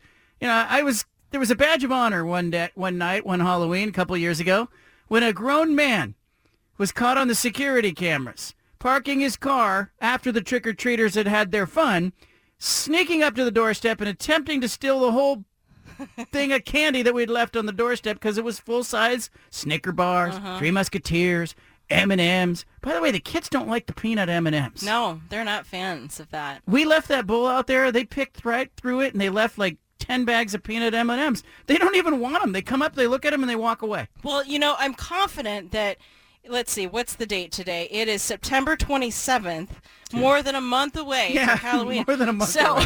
What is going on? Why do we have the candy? Well, I'm confident that in the next few weeks, this supply that will dwindle down to the point where we'll have to go buy full-size candy bars to hang out on Halloween night. I don't know what I'm having for dinner. I don't know what's happening in the next segment of radio, but we got our Halloween candy? What the hell? Let's go to Sam in Vancouver, wants to talk about Damian Lillard. Sam, welcome to the show. Hey, all right. First of all, I just wanted to say hats off to Anna for only going to Costco for 2 bags of candy. I mean, that's pretty difficult to do. Sure. But on to Dame. I think that Dame kind of spoke a little too late in his career, and what had happened was you got all these players that have talked about, what they want best for the team, like LeBron. He speaks up and everything. I don't know behind closed doors if Dame was talking to ownership or anything like that about getting better players over to Portland. But I think it was just too little too late, and he's kind of getting what he's got. He kind of turned towards the end there, not kind of like a, I don't want to say traditional Portland Trailblazer, but we really haven't anybody that really demanded a whole bunch of stuff as he did, being the number one player. To end, what I really kind of want is, I know you don't really show your bias or anything towards the teams in the Bay Area, but man, can I put in for like a Bay Area sports moment or something every day with you to catch up on the 49ers and the Giants, man, because I'm getting real tired of hearing nothing but Seahawks and Mariners. So I'll let you in. I'll end on that one. All right, I'm going to give you I want you to, you could have stayed on. You could have stayed on. I was going to give him, a Giants highlight. I don't know why this popped into my head when he said, "Can we get a Bay Area highlight?" But Pablo Sandoval hitting 3 home runs in a World Series game. The 1-1 pitch. The swing that he bouncing on. Deep center field. Jackson is going back. And goal! A home run! Number 3 for Pablo Sandoval. His first 3 at-bats in this World Series. And Pablo Sandoval looks like the Babe himself has come back to life. All right, there you go. For all the Bay Area listeners out there, just a little bit of home. Gary's in Beaverton. Let's go to Gary in Beaverton. Welcome, Gary. Hey, John. What's on your mind? Yes, Gary. Gary, you're on. Okay. Yeah. Hey, John. I've been in the candy business for about 40 years. The reason. Okay. I love this. We're going to get down to this, aren't we? All right, Gary, go on. The reason that candy comes into the stores in August and September is because people buy it for school lunches. That's the premise. But really what happens is people go out and buy the best, the Snickers and their favorites, and then they turn around and eat it all. And by the time they get to Halloween, they're buying the cheap stuff that nobody wants. Like, and they're out there buying the Milk Duds and the stuff that the kids don't even know about because they don't buy that stuff today. They're buying the sour gummies and the Sour Punch Kids and stuff. So it's just kind of interesting, but that's the motive of the candy industry. Oh, let's get it out there for school lunches. And then, my wife was the same way. She'd bring stuff home, put it in the cupboard, and on Halloween I'd go, "Where's the candy?" And she goes, "Well, yeah, pull it out of your sample pack. I took that to work." Yeah. Can I ask you a question? What are the kids eating this day? You mentioned Sour Patch. They've gone sour and sugary? Yeah, the candy industry, it used to be driven by chocolate, but chocolate's still a driving factor, mainly because of women. Don't hit me, Anna. And but non-chocolate items are really what kids like today, and it's 40 to 45% of the industry now. So if you go out there and look at how many different gummies there are, I remember when gummies came from Germany over here, and I remember a guy meeting me at a customer going, "Hey, look at what I got in my trunk. I brought these back from Germany." And now there's probably 30 brands of gummies out there on the shelf. So, yeah. And it's easier. Chocolate melts quite easily, and non-chocolate items, whether it's Werther's, caramels, or whatever it is. But seasonal's a lot different because candy corn, Peeps, and all of that stuff, which I sold Peeps for 15 years. That stuff, hot tamales, Mike and Ike's, Jelly Belly, all of that stuff is a big factor in today's market. You're talking about the, as Stephen would call it, the underground market on gummies and candy. That's why people come to the show. I love that we can talk about it, and then we get like the expert on that calls in. I love it that you picked up the phone, Gary. And so let me ask you, Gary, like when I worked at a pizza place, I didn't want to see pizza. Do you still snack on candy even though you were surrounded by it in your career? I'm really more, I'm older now, but I'm really more of a salty snack guy. I like nuts, and I actually like a lot of different dried fruit items. But I still eat candy. I have my favorites. I'm a licorice guy. I think Australia makes better licorice than any licorice we make in America. I don't like Twizzlers. American licorice is pretty good, but Australian licorice is the best licorice in my opinion. So Gary, different things. Gary, you're bringing the heat. I love it. All right, we're going to talk. Now I'm going to order some Australian licorice. I will say our licorice is bad. I need to try Australian now. It's crap. Our licorice is crap compared to the Aussies. All right, we're going to take more phone calls in the 5 o'clock hour. Ken is going to lead us off by talking about Damian Lillard, Aaron Goodwin, and Dan Le Batard. Plus, Anna's got the 5 at 5, and Stephen and I, and Anna maybe, will kick around fact or not a fun fact. Damian Lillard's been traded. Pac-12 Conference pushing on towards Week 5 of the season. Oregon on the road at Stanford. Tomorrow's program will have one of the Oregon assistant coaches on the show. I'll give you an update on that in a few minutes on who it's going to be. Also, later in the week, we will visit with Sean Merriman, former NFL linebacker. And Oregon State plays on Friday night. Short week game. Heard from Kyle Whittingham earlier on the show. 9 grandchildren, Anna. 9. Oh, my. He likes to vacation. He was very specific, Stephen. Did you catch that? West Maui. Yeah, very specific. West Maui. I've never heard anybody refer to it that way. Just say you go to Maui. It goes to West Maui. Also, Colorado hosting USC. A lot of eyeballs on Saturday morning on Fox. Ken in Portland's called in. He wants to talk about Damian Lillard, Aaron Goodwin, his agent, and Dan Le Batard. What do you got, Ken? What's up, man? Hey, John, thank you.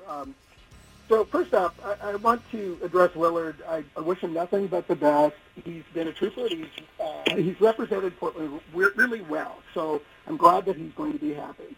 I think that if Paul Allen had not gotten sick again and had survived, that he would have probably been able to do enough to keep Damian here to retire.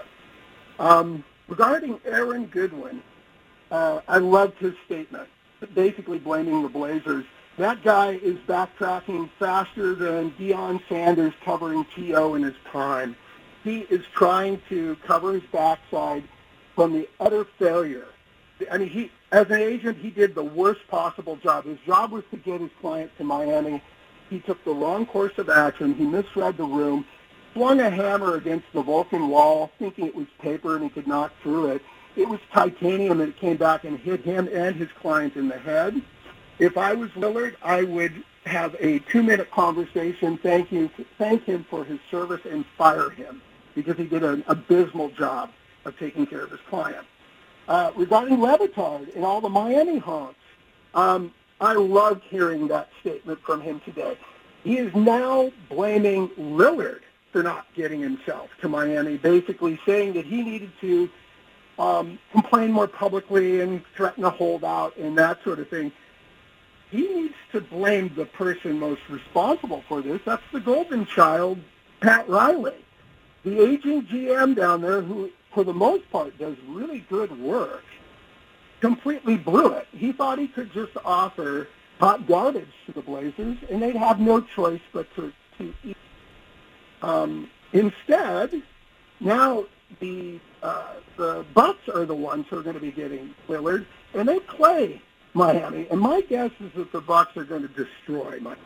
And they, instead of being swept out with an injured Bucks team, now they're going to sweep out Miami out of the playoffs. So I love the fact that the Miami honks, who are so myopic, now get to see the results of what their GMs. Yeah, I think it's an interesting time. I don't know if it's going to signal a shift in the paradigm where players who have demanded trades no longer feel like they're in control, or maybe they're less eager to go public with their trade demand. But it's certainly worth studying. It's certainly interesting, and and I don't think this is the end of it. I think we're gonna, in the next couple days, I think we're gonna get more stuff that comes out. Certainly, Aaron Goodwin talking. The Blazers have their media day scheduled for Monday. They will use that opportunity to shape the narrative themselves. But what's clear is that an era ended, and a new one is starting in Portland, and a new one is starting in Milwaukee. Don't you think the whole trade request being, like, sending Dame to Milwaukee, isn't that more just Dame's age and Dame's contract rather than the Blazers actually pushing back on this? I just don't know about how many teams really wanted that. Is Miami really going to spend a lot of assets to get that contract back when he's 36? I don't know. I don't think that is. Like, that's why James Harden hasn't been moved to the Clippers like he wants to be moved, because he's old and he's not as good. All these other guys, they were young in their prime. Anthony Davis, in his prime when he got moved to the Lakers. I feel like the age does have some leverage to it of why he didn't get moved to the Heat. Anna and I have a friend who was talking the other day about women dating men. And she was talking about, if you said, okay, you're limited by men who are in your age range, who are also single, who are also 6 feet or taller, who also, make a certain income. And she started listing all these traits and facts. And she's like, you're talking about two people inside of, a radius of 100 miles of you. It kind of felt that way with the Blazers. I said it yesterday. You're talking about teams that view the next 2 seasons as their time to win. How many teams can say that? Raise your hand. So maybe 10 teams, 8 teams put their hands up. And then you go, teams that don't have a player at Damian Lillard's position, keep your hands up. And, suddenly now you're down to like 4 or 6 teams. Then, okay, if you have the assets the Blazers are interested in, or you can acquire the Blazers and then 2 more teams put their hands down. So suddenly you're talking about 3 teams in the end that really have a chance to do it, because the team I had my eye on, and I think you did too early on, Stephen, was Utah. Utah had all these first-round draft picks. They had what Portland wanted. And so I kind of kept thinking, in the end, does it come back to Utah?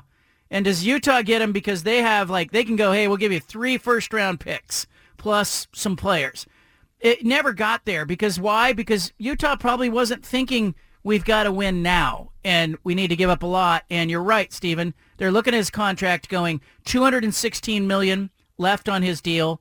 You'll be paying him like $60 million in 2 years. The end of that deal is going to be ugly, and he's not going to be able to play up to that level. If he was 30 years old, Utah would have been right in it, right? Because they could build with that, and they probably wouldn't have to spend the 5-6 first-round picks they gave up, or they got for Rudy Gobert, Donovan Mitchell each. So you're getting Dame at a discount, who's a better player than those guys, and you still get him in his somewhat prime. I just think that age, man, that contract, I think NBA teams look at that and say, yeah, Dame is awesome, and he's going to be great for another 2 years, probably a year for sure, maybe 2 years. But after that, it's gonna go down a little bit, and then that contract is going to be bad. It's going to be hard to move. So you're right on this. I think it's a little bit of everything. But I will say, for all the bad things that the Blazers ownership has done, I do think it's good that they, stood their ground and they didn't just cave in and give them to the Heat. For sure. Let's do the 5 at 5. Anna's got 5 great stories. The 5 at 5. the biggest story in Anna's world is...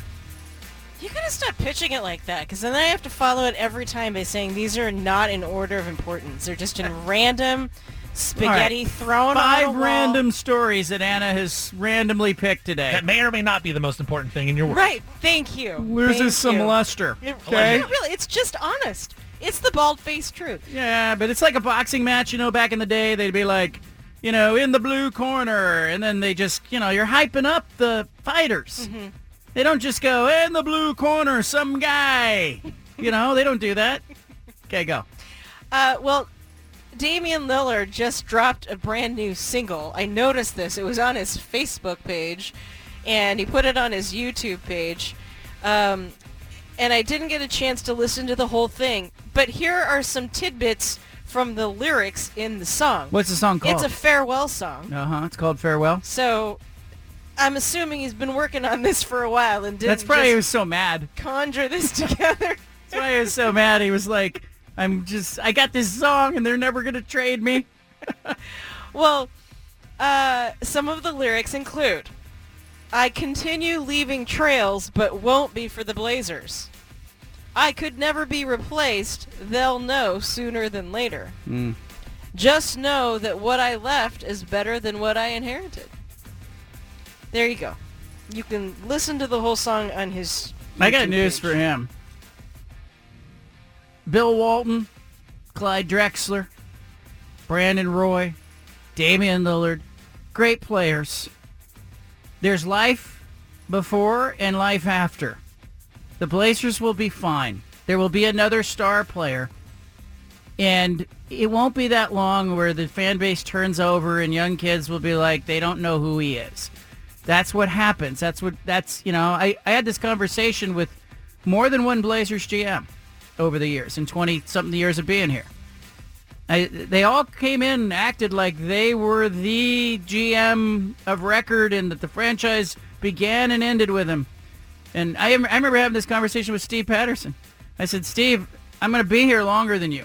That's just how it works. The GMs come and go. The players come and go. Fans are left behind. Some media members are left behind. But there will be life after Damian Lillard. Come on. Get real. Farewell. But hell of a coincidence that he came out with that song today. Hell of a coincidence. Just dropped it less than an hour That's why he's ago. so mad. He's worked on this song. It was all ready to go. He's had his finger ready to hit that button to post it a couple times. You think you had different versions, like one that actually mentioned the Miami Heat in it and stuff? There might have been. That's why he's mad. There might have been. And I listened to it. I would play it right now, but there's some profanity in it. And frankly, I don't think it's worth playing. Ouch. Right, number 2. Okay.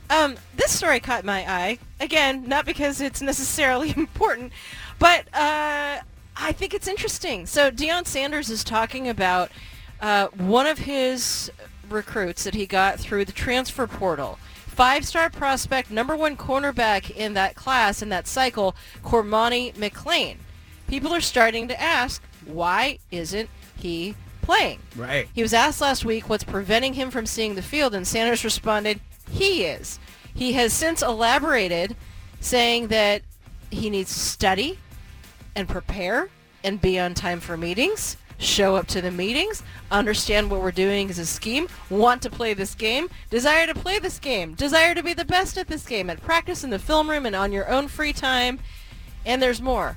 So I you know what? I respect this. Like, that's a coach who is setting a boundary and saying, you need to show up in a number of ways. Yeah, the kid isn't going, he's missing meetings, he's Yeah. late to meetings, and Sanders is putting it back on the kid, saying he got to take himself seriously. That is good coaching.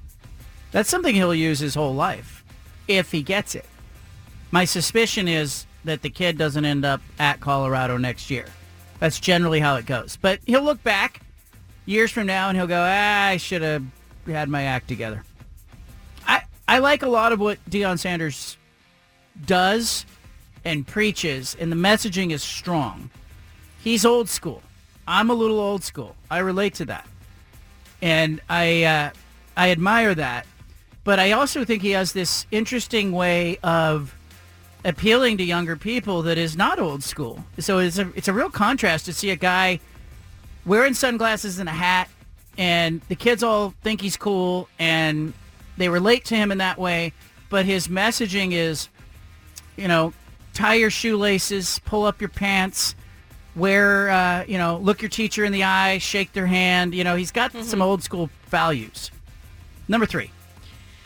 Well, it's done. Michigan State has fired Mel Tucker.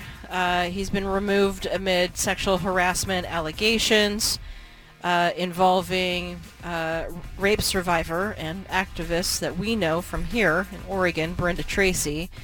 What I find interesting in this situation is that because he's being fired for cause, Michigan State could save nearly $80 million that they still owe him on his contract, which technically runs through 2031. Pretty strong words from the athletic director saying that Mel Tucker's 25-page response provides a litany of excuses for his inappropriate behavior while expressly admitting to the problematic conduct outlined in the notice. He's going to get a settlement, isn't he? I think he sues. He gets a settlement. Brenda Tracy probably sues Michigan State for their mishandling of the whole thing. The fact that her name got leaked out, she had to endure the scrutiny. She sues. I think they both end up walking away and never having to work again. But Mel Tucker, how dumb do you have to be Mel Tucker, to be in that situation? And end up in that position where you're on the phone and you're you're risking $95 million in contract earnings for what? Yeah, there were a number of mistakes made. Number 4. Speaking of mistakes, Ohio high school football coach has resigned. Did you hear about this one? Did he kiss a Spanish World Cup player? No. Oh. He's a high school football coach. This was during Brooklyn High School's game against Beechwood High in Beechwood, which is a Cleveland suburb that is predominantly Jewish. So what is one of the play calls that they decided to yell out on Friday night? Oop. They yelled out Nazi. Over and over again. That's not funny. It's not. It's so bad. Stupid. That's so bad. It is so stupid. How many people did that decision get run by that didn't seem to think there was a problem before it actually happened over and over in the midst of a high school football game? So he's resigned and apologized. There's just, you gotta. It's just. I'm jammed up on this because there's somebody beside him. The first time that idea comes up, we all have bad ideas, okay? Yeah. Every once in a while, I have a bad idea. I have bad ideas. It's Steven's job to be probably not a good idea. Or it's your job, probably not a good idea. How many assistant coaches, how many players during the week when they were practicing this, the meetings that it came up in, before it comes time for this actually to be unveiled on a field in a situation where it can offend and get him fired and cause, what is the upside, by the way? Just yell out Omaha.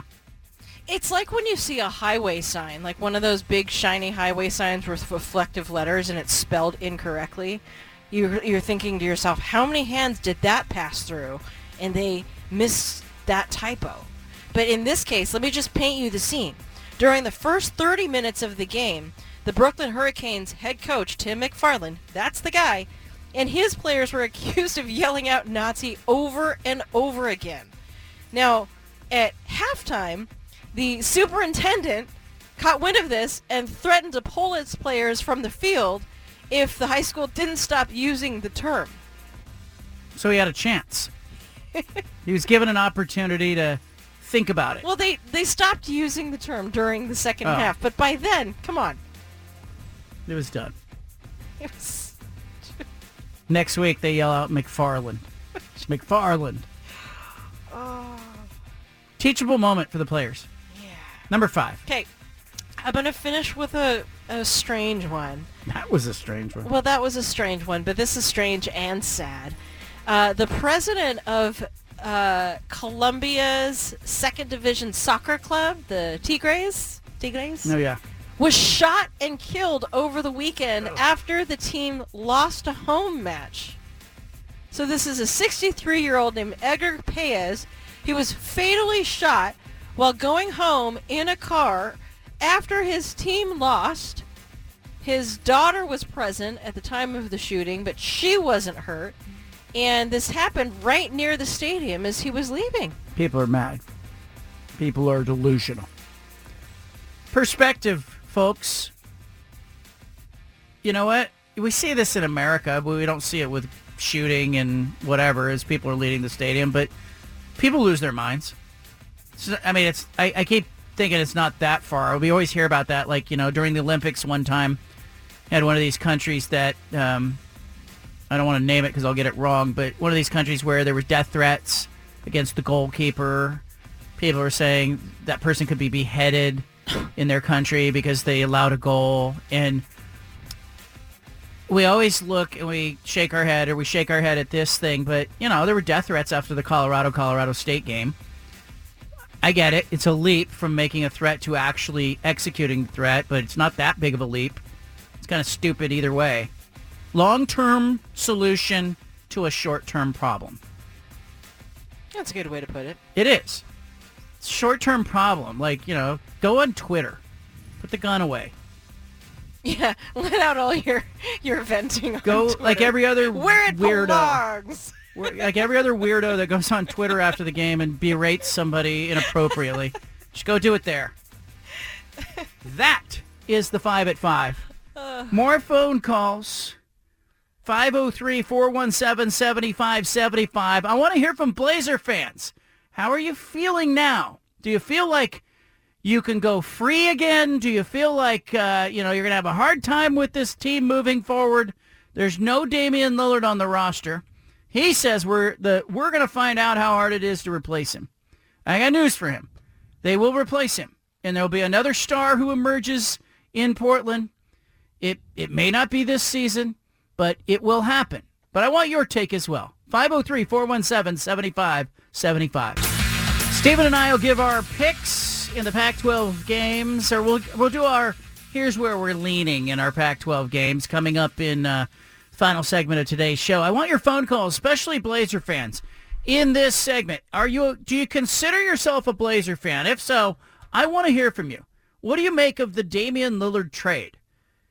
Are you finally happy to have a kind of a watershed moment? You put all that uncertainty and the indecision behind the franchise, or what? 503-417-7575. Let's go out to Don, who is in Tigard. Don, welcome. Hey, John, it's been a while since I've talked to you, about a year and a half since I called in. But where you been, Don? Where have you been? I've been working. I took a break from sports, but I follow the Blazers a little bit, but I'm not really a Blazer fan. Kinda. I am a fan, but I just didn't like Damian Lillard the last 3 or 4 years. I mean, his turnovers have gone up. His shot selections were bad, and the way he was disgruntled about somehow Portland in a way, and it's just I'm really done with the fact that I'm glad he's moved on. There's a younger team is going to be together, and I'm hopeful for that. And I don't really know what he said that was controversial. What you talked about, he said he didn't. He's no one can replace him, or I don't know. I think that's pretty much of a self-centered thing. I mean, there's new stars rising up in the Blazers. They just need more time to develop, and they're on the team already. Yeah, I think you look at a guy like Scoot Henderson, you look at a Shaedon Sharp, and you also look at the incoming players that the Blazers have. Look, there's not a Damian Lillard there yet, but I can remember thinking, in the wake of Brandon Roy and his injuries in Portland, when that era closed, it was kind of somber because you realized, gosh, it never lined up with LaMarcus Aldridge, Brandon Roy, and Greg Oden, except for maybe a 50-game stretch at one point of one season. It just never lined up. But this is different. The Blazers had their chances. It was, 11 seasons. I put this one more on the front office. I put some of it on Damian Lillard for not raising his hand when he was younger and saying, surround me with talent. Maybe he bought into what Neil Olshey was selling early on. Hey, we're working on it. But, he waited to the end when it was evident to everybody and there was no owner around to raise his hand and go, okay, I've had enough. JD is in Vancouver. JD, where do you stand? John, how you doing today? Doing well. Good, man. I caught this when it broke, and, my gut reaction was just, well, what are we going to do with this? We've seen an influx of young talent. We've seen this, but, we still don't have an owner. We still, have a shaky front office. And so this ends up being something that, another front office inherits, and, who knows what their plan is. And it's just, it's a win for today, and, Dame's gone, and we got talent coming, but, what have the Blazers ever shown us, that they're going to do anything?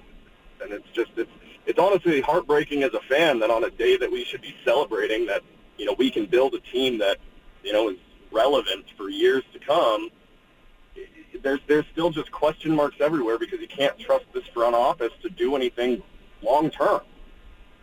Amen to that. And it's not a front office with proof of performance. It's not a front office that it seemingly has a plan. You watch kind of what they do and what they have done since the passing of Paul Allen, and you go, okay, they're just kind of guessing and stabbing in the night. And, it's why I wrote today. I wrote immediately when I heard the trade went down. I saw the news. I just sat down and started writing. And you can read what I wrote at johncanzano.com. There's no paywall, anything on it. Just, if you want to read it, read it. It struck me that it was a little sobering today for the reason that the caller that JD in Vancouver just brought up. And I love that he called in. I love that he brought it up. We're going to watch Milwaukee, another small market, with a MVP, two-time MVP, put Damian Lillard into the co-pilot seat and make a run for a championship. Lillard should have got that. The Blazers organization, and I'll say this, I really think the missed opportunity was about 3 years ago. A lot of people will point to the summer of 2016. I think that was a bad summer. Neil Olshey blew it, made some bad moves, but it was the summer of 16, the summer of 17, the summer of 18, the summer of 19, summer of 20, 21. It was like Groundhog Day. They just never did what was necessary to give him a real shot to win and to instill any kind of hope and faith and joy in the franchise. And, the upside was, I got to be honest, they got a real favorable matchup, got to the Western Conference Finals that one year. I actually think that might have set the franchise back in that it hid a lot of problems. They still had that same roster. They had problems. They were not incentivized to change. A first-round exit that year probably would have done a lot more for the trajectory of the franchise. I know it. You're going to say that I'm, nitpicking them. That year, I remember him getting to the Western Conference Finals. I remember thinking Oklahoma City, that was a real favorable matchup. Denver was a favorable matchup at the time. They got to the finals by beating those two franchises at that time and then ran into the buzzsaw that was the Warriors. And then they went off into the offseason and said, hey, we made the Western Conference Finals. We're close. We're knocking on the door. But I was looking at the landscape going, they're not better than them. They're not better than them. They're not better than that. Like, there was a number of teams that they ran into in the first round, the narrative in that offseason would have been much different. It would have been, get him some help. This franchise can't waste his opportunity. And JD's right. You don't have proof of performance. And I don't know if you can believe in this front office, but I'll say this. They did all right in this trade. So I'm going to give them credit for that, and I'm going to hope that they continue to do well. Chris in Vancouver. Chris, go ahead. Yeah, hey, how's it going, guys? First off, I'm excited for Damian because he's actually going to get an opportunity to go win a championship, and it's going to be, I don't know how they're going to stop anybody in Milwaukee with he and Giannis doing their thing. But, I just think back of all the memories that we have that he gave the city, and it's going to be hard to see him play for somebody else, but at the same time, it's going to be a great opportunity for him to go out and actually get a ring, hopefully. And I think they got a pretty decent return on investment when they are going to be getting those picks from Milwaukee. Milwaukee could be, after those two players have already left and departed. So a chance that we get into their picks when they're rebuilding, so to speak. And, yeah, we'll see what happens. We'll have a front office hopefully by then. But, yeah. You hope. Yeah, you hope. You hope by then there'll be an owner, there'll be a direction, there'll be a plan. It's part of what has plagued this franchise. Dave is in Vancouver. Dave, go ahead. Your turn.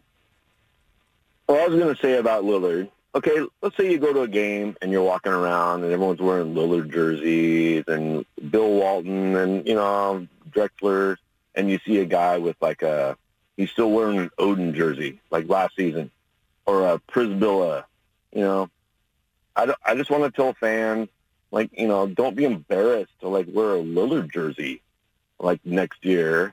And in 10 years, you're going to wear that to a game as if it's a Bill Walton jersey. Hang on to it. Don't throw it away because, he's a Blazer. Appreciate the phone call. You're still root for him. I think people will largely feel that way. And, in fact, I think part of it is Blazer fans have been in this, oddly, in the same way that the franchise players have been in this. It's not like you're playing for the team and suiting up for the team, but you are at the whim of ownership and management, and so have the players been in recent years. And I think it's a really interesting dynamic because there are a lot of teams, a lot of franchises where the players and the fans, there's a disconnect. Blazers players and Blazers fans, I think, have a common obstacle. Steven, tell me if I'm crazy. You're a Blazer fan and you've worked for the organization. You look over and you go, they better get their act together. And I think the players are doing the same thing. Yeah, I've only been saying that for 20 plus years, John. As far back as I can remember, that's just the way it is. It's like we all, I know me as a Blazer fan, as soon as something goes well, I assume something bad's going to happen right after that. So, at some point, hopefully it changes. But you're right. We've all been in it together as Blazer fans because Neil Olshey, Joe Cronin, Damian Lillard, they all said all the right things, right? They all said, we're going to build around Dame, we're going to build a championship contender, we're only a piece away, yada, yada, yada. It just never came true. So we were all on the same page. We all wanted the end goal, which was a championship. And then we were all failed every single time together. So it's like we have that relationship with Dame, we have that relationship with the Blazers, and it's understandable to feel this way and be like, you know what? I'm sad because it never happened. But we all understand why Dame wanted out. It's okay to feel both ways. I feel both ways. I wish they would have built around Dame, but I don't blame Dame for saying, you know what, I'm tired of this. You guys have said a lot of things. It hasn't come true. Give me somewhere where I actually have a chance to win, even though if championships aren't the most important thing, I'm going to be playing on the biggest stage. Get me there. So it's just, you're right. It's just a weird day. But, it's the end of one era, start of another. But, I eventually think at some point, if the Blazers get going again, something bad's going to happen again. So I just feel like I'm cursed as a fan. Do you think it'll be weird to see Lillard in a Milwaukee uniform? Yeah, I think it'll be weird. I think it's kind of weird. For the most part, I think it's usually always weird when guys do that, but especially Dame. He's been so part of Portland and the community and everything like that. It'll be weird to see him wear green. Definitely, but I'm really excited for him, man. I think it's a great opportunity on the court. I'm excited to watch how he plays because we've seen them on the biggest stages, but when they're in the Eastern Conference Championship, stuff like that, that's going to be a stage like none other. Because you're right, back when the Blazers made the Western Conference Finals, they got swept by the Warriors. It was not close. And I think any common sense Blazer fan could watch that series and say they are far away from a championship, but the front office pushed it like, no, we're close. We're right there. And that was just another failure on the Blazers' part. Yeah. In Milwaukee today, the concerns are ... I'm going to offer one. I want you to offer as well. Lillard's age and health and his contract, right? Like, those are the concerns. He has been a guy who has had an abdominal injury, who has missed some games, hasn't been as durable as he was early in his career. He is aging. There is going to be a ceiling for what he can do. He's on the backside of his career. I think if you're looking at it as an arc, he's still got, I think, a year or two of really, really high play left in him. Then I think you start to wonder, where he ends up 2 years from now, 3 years from now. But what's Milwaukee worried about right now? I think if I was a Bucks fan, and I think this is a very slight chance, but there was the rumors, John, that he would not be happy if he got traded to anywhere but Miami. And I think Dame didn't want to make Blazer fans mad at him. He didn't want to cross that line and dirty up that relationship, but he has no relationship with the Bucks. Is he going to be happy playing in Milwaukee? I think there is a slight fear that I would have if I was a Bucks fan that says, you know what, Milwaukee wasn't on his list. It's the complete opposite of what Miami is. South Beach, Miami, you're getting bottle service. Now you're up getting, cheese curds in Wisconsin. Like, it's a thing, man. I think that I would be slightly worried about it. I think Dame is a professional. He's going to show out. He's going to do his thing. But I don't know. In the back of my mind, there's still something saying, like, he may try to muddy this up. And in a year or two, he wants out. And then what happens with Giannis at that point? 503-417-7575. You got the BFT. Stephen, we won't give our official picks until tomorrow's show, and we'll double down and lock them in on Friday. By the way, Friday's broadcast will be live from Racer Stadium. I was at Autzen Stadium last weekend. I'll be at Racer Stadium on Friday night for Oregon State, Utah. And great photography team will be there at the game as well. Serena Morones, who's a fantastic photographer, will have a photo gallery that you can check out at johncanzano.com. If you want to check out any of the photo galleries, just go to johncanzano.com. There's a photo gallery tab. If you are a Duck fan, a Beaver fan, a Washington State fan, a Washington fan, a Utah fan, a USC, UCLA fan, no matter what program you root for in the Pac-12, we've got the photos in the galleries there. They're dynamite.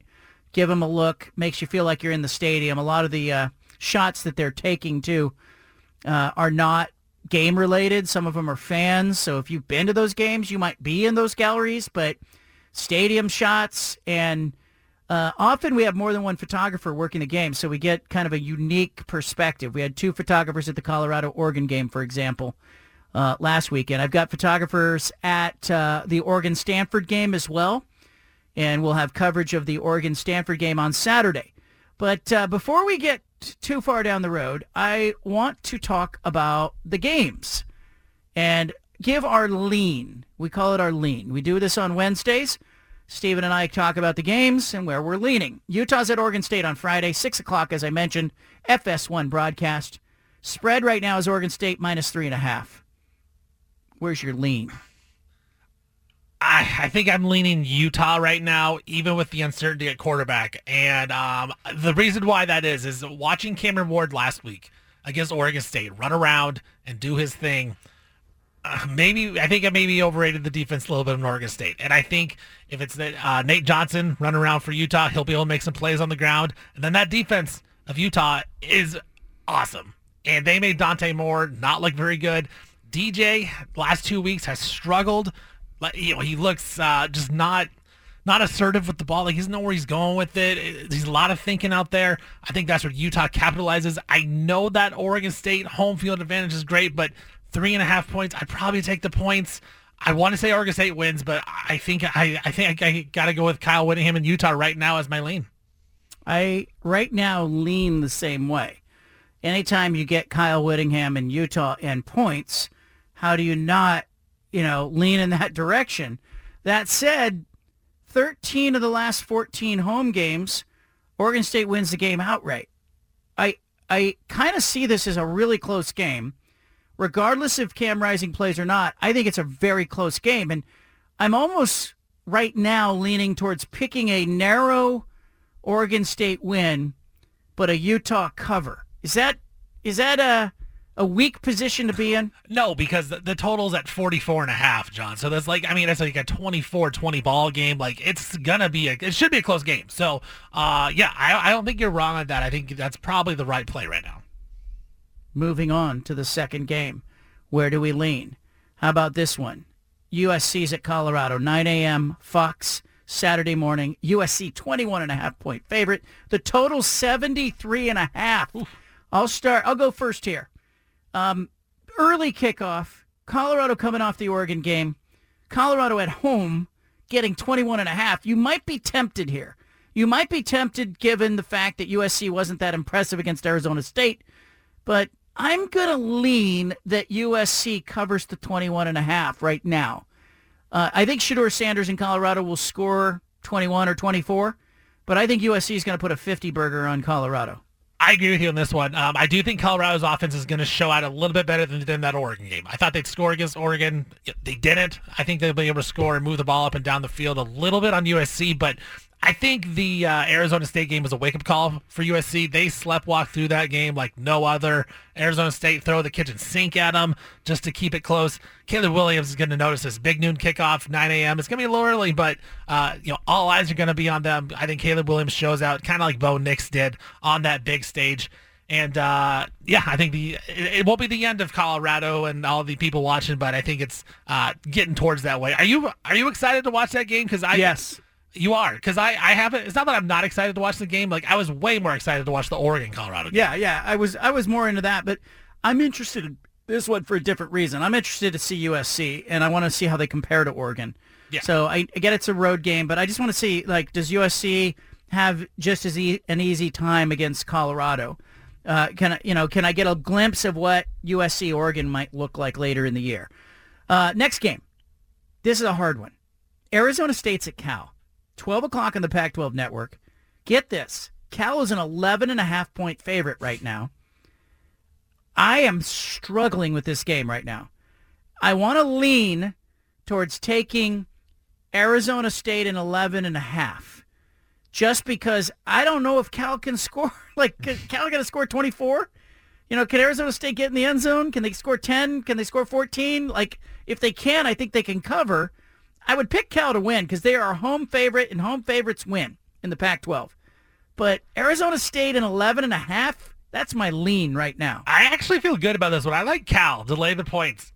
Shockingly, in that 59-32 loss to Washington, John, Cal had 502 yards. It wasn't as if they couldn't move the football. They had some mistakes. They threw I believe they threw a pick six. They threw 3 interceptions. Quarterback got hurt. I don't think Cal is as bad as that score indicated. It probably should have been a little bit closer. I think Cal is much better than Arizona State.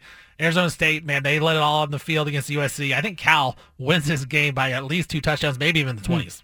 It's a lean. I'm allowed to change my vote tomorrow. Oregon's at Stanford, 3:30 on the Pac-12 networks. Oregon is a 27.5 point favorite over Stanford. I don't think Stanford can get to 14 in this game. So I think they're at 7 and maybe 0. And, let's just say they get to 14. I'm now saying, can Oregon get to 42? I think they can on Stanford.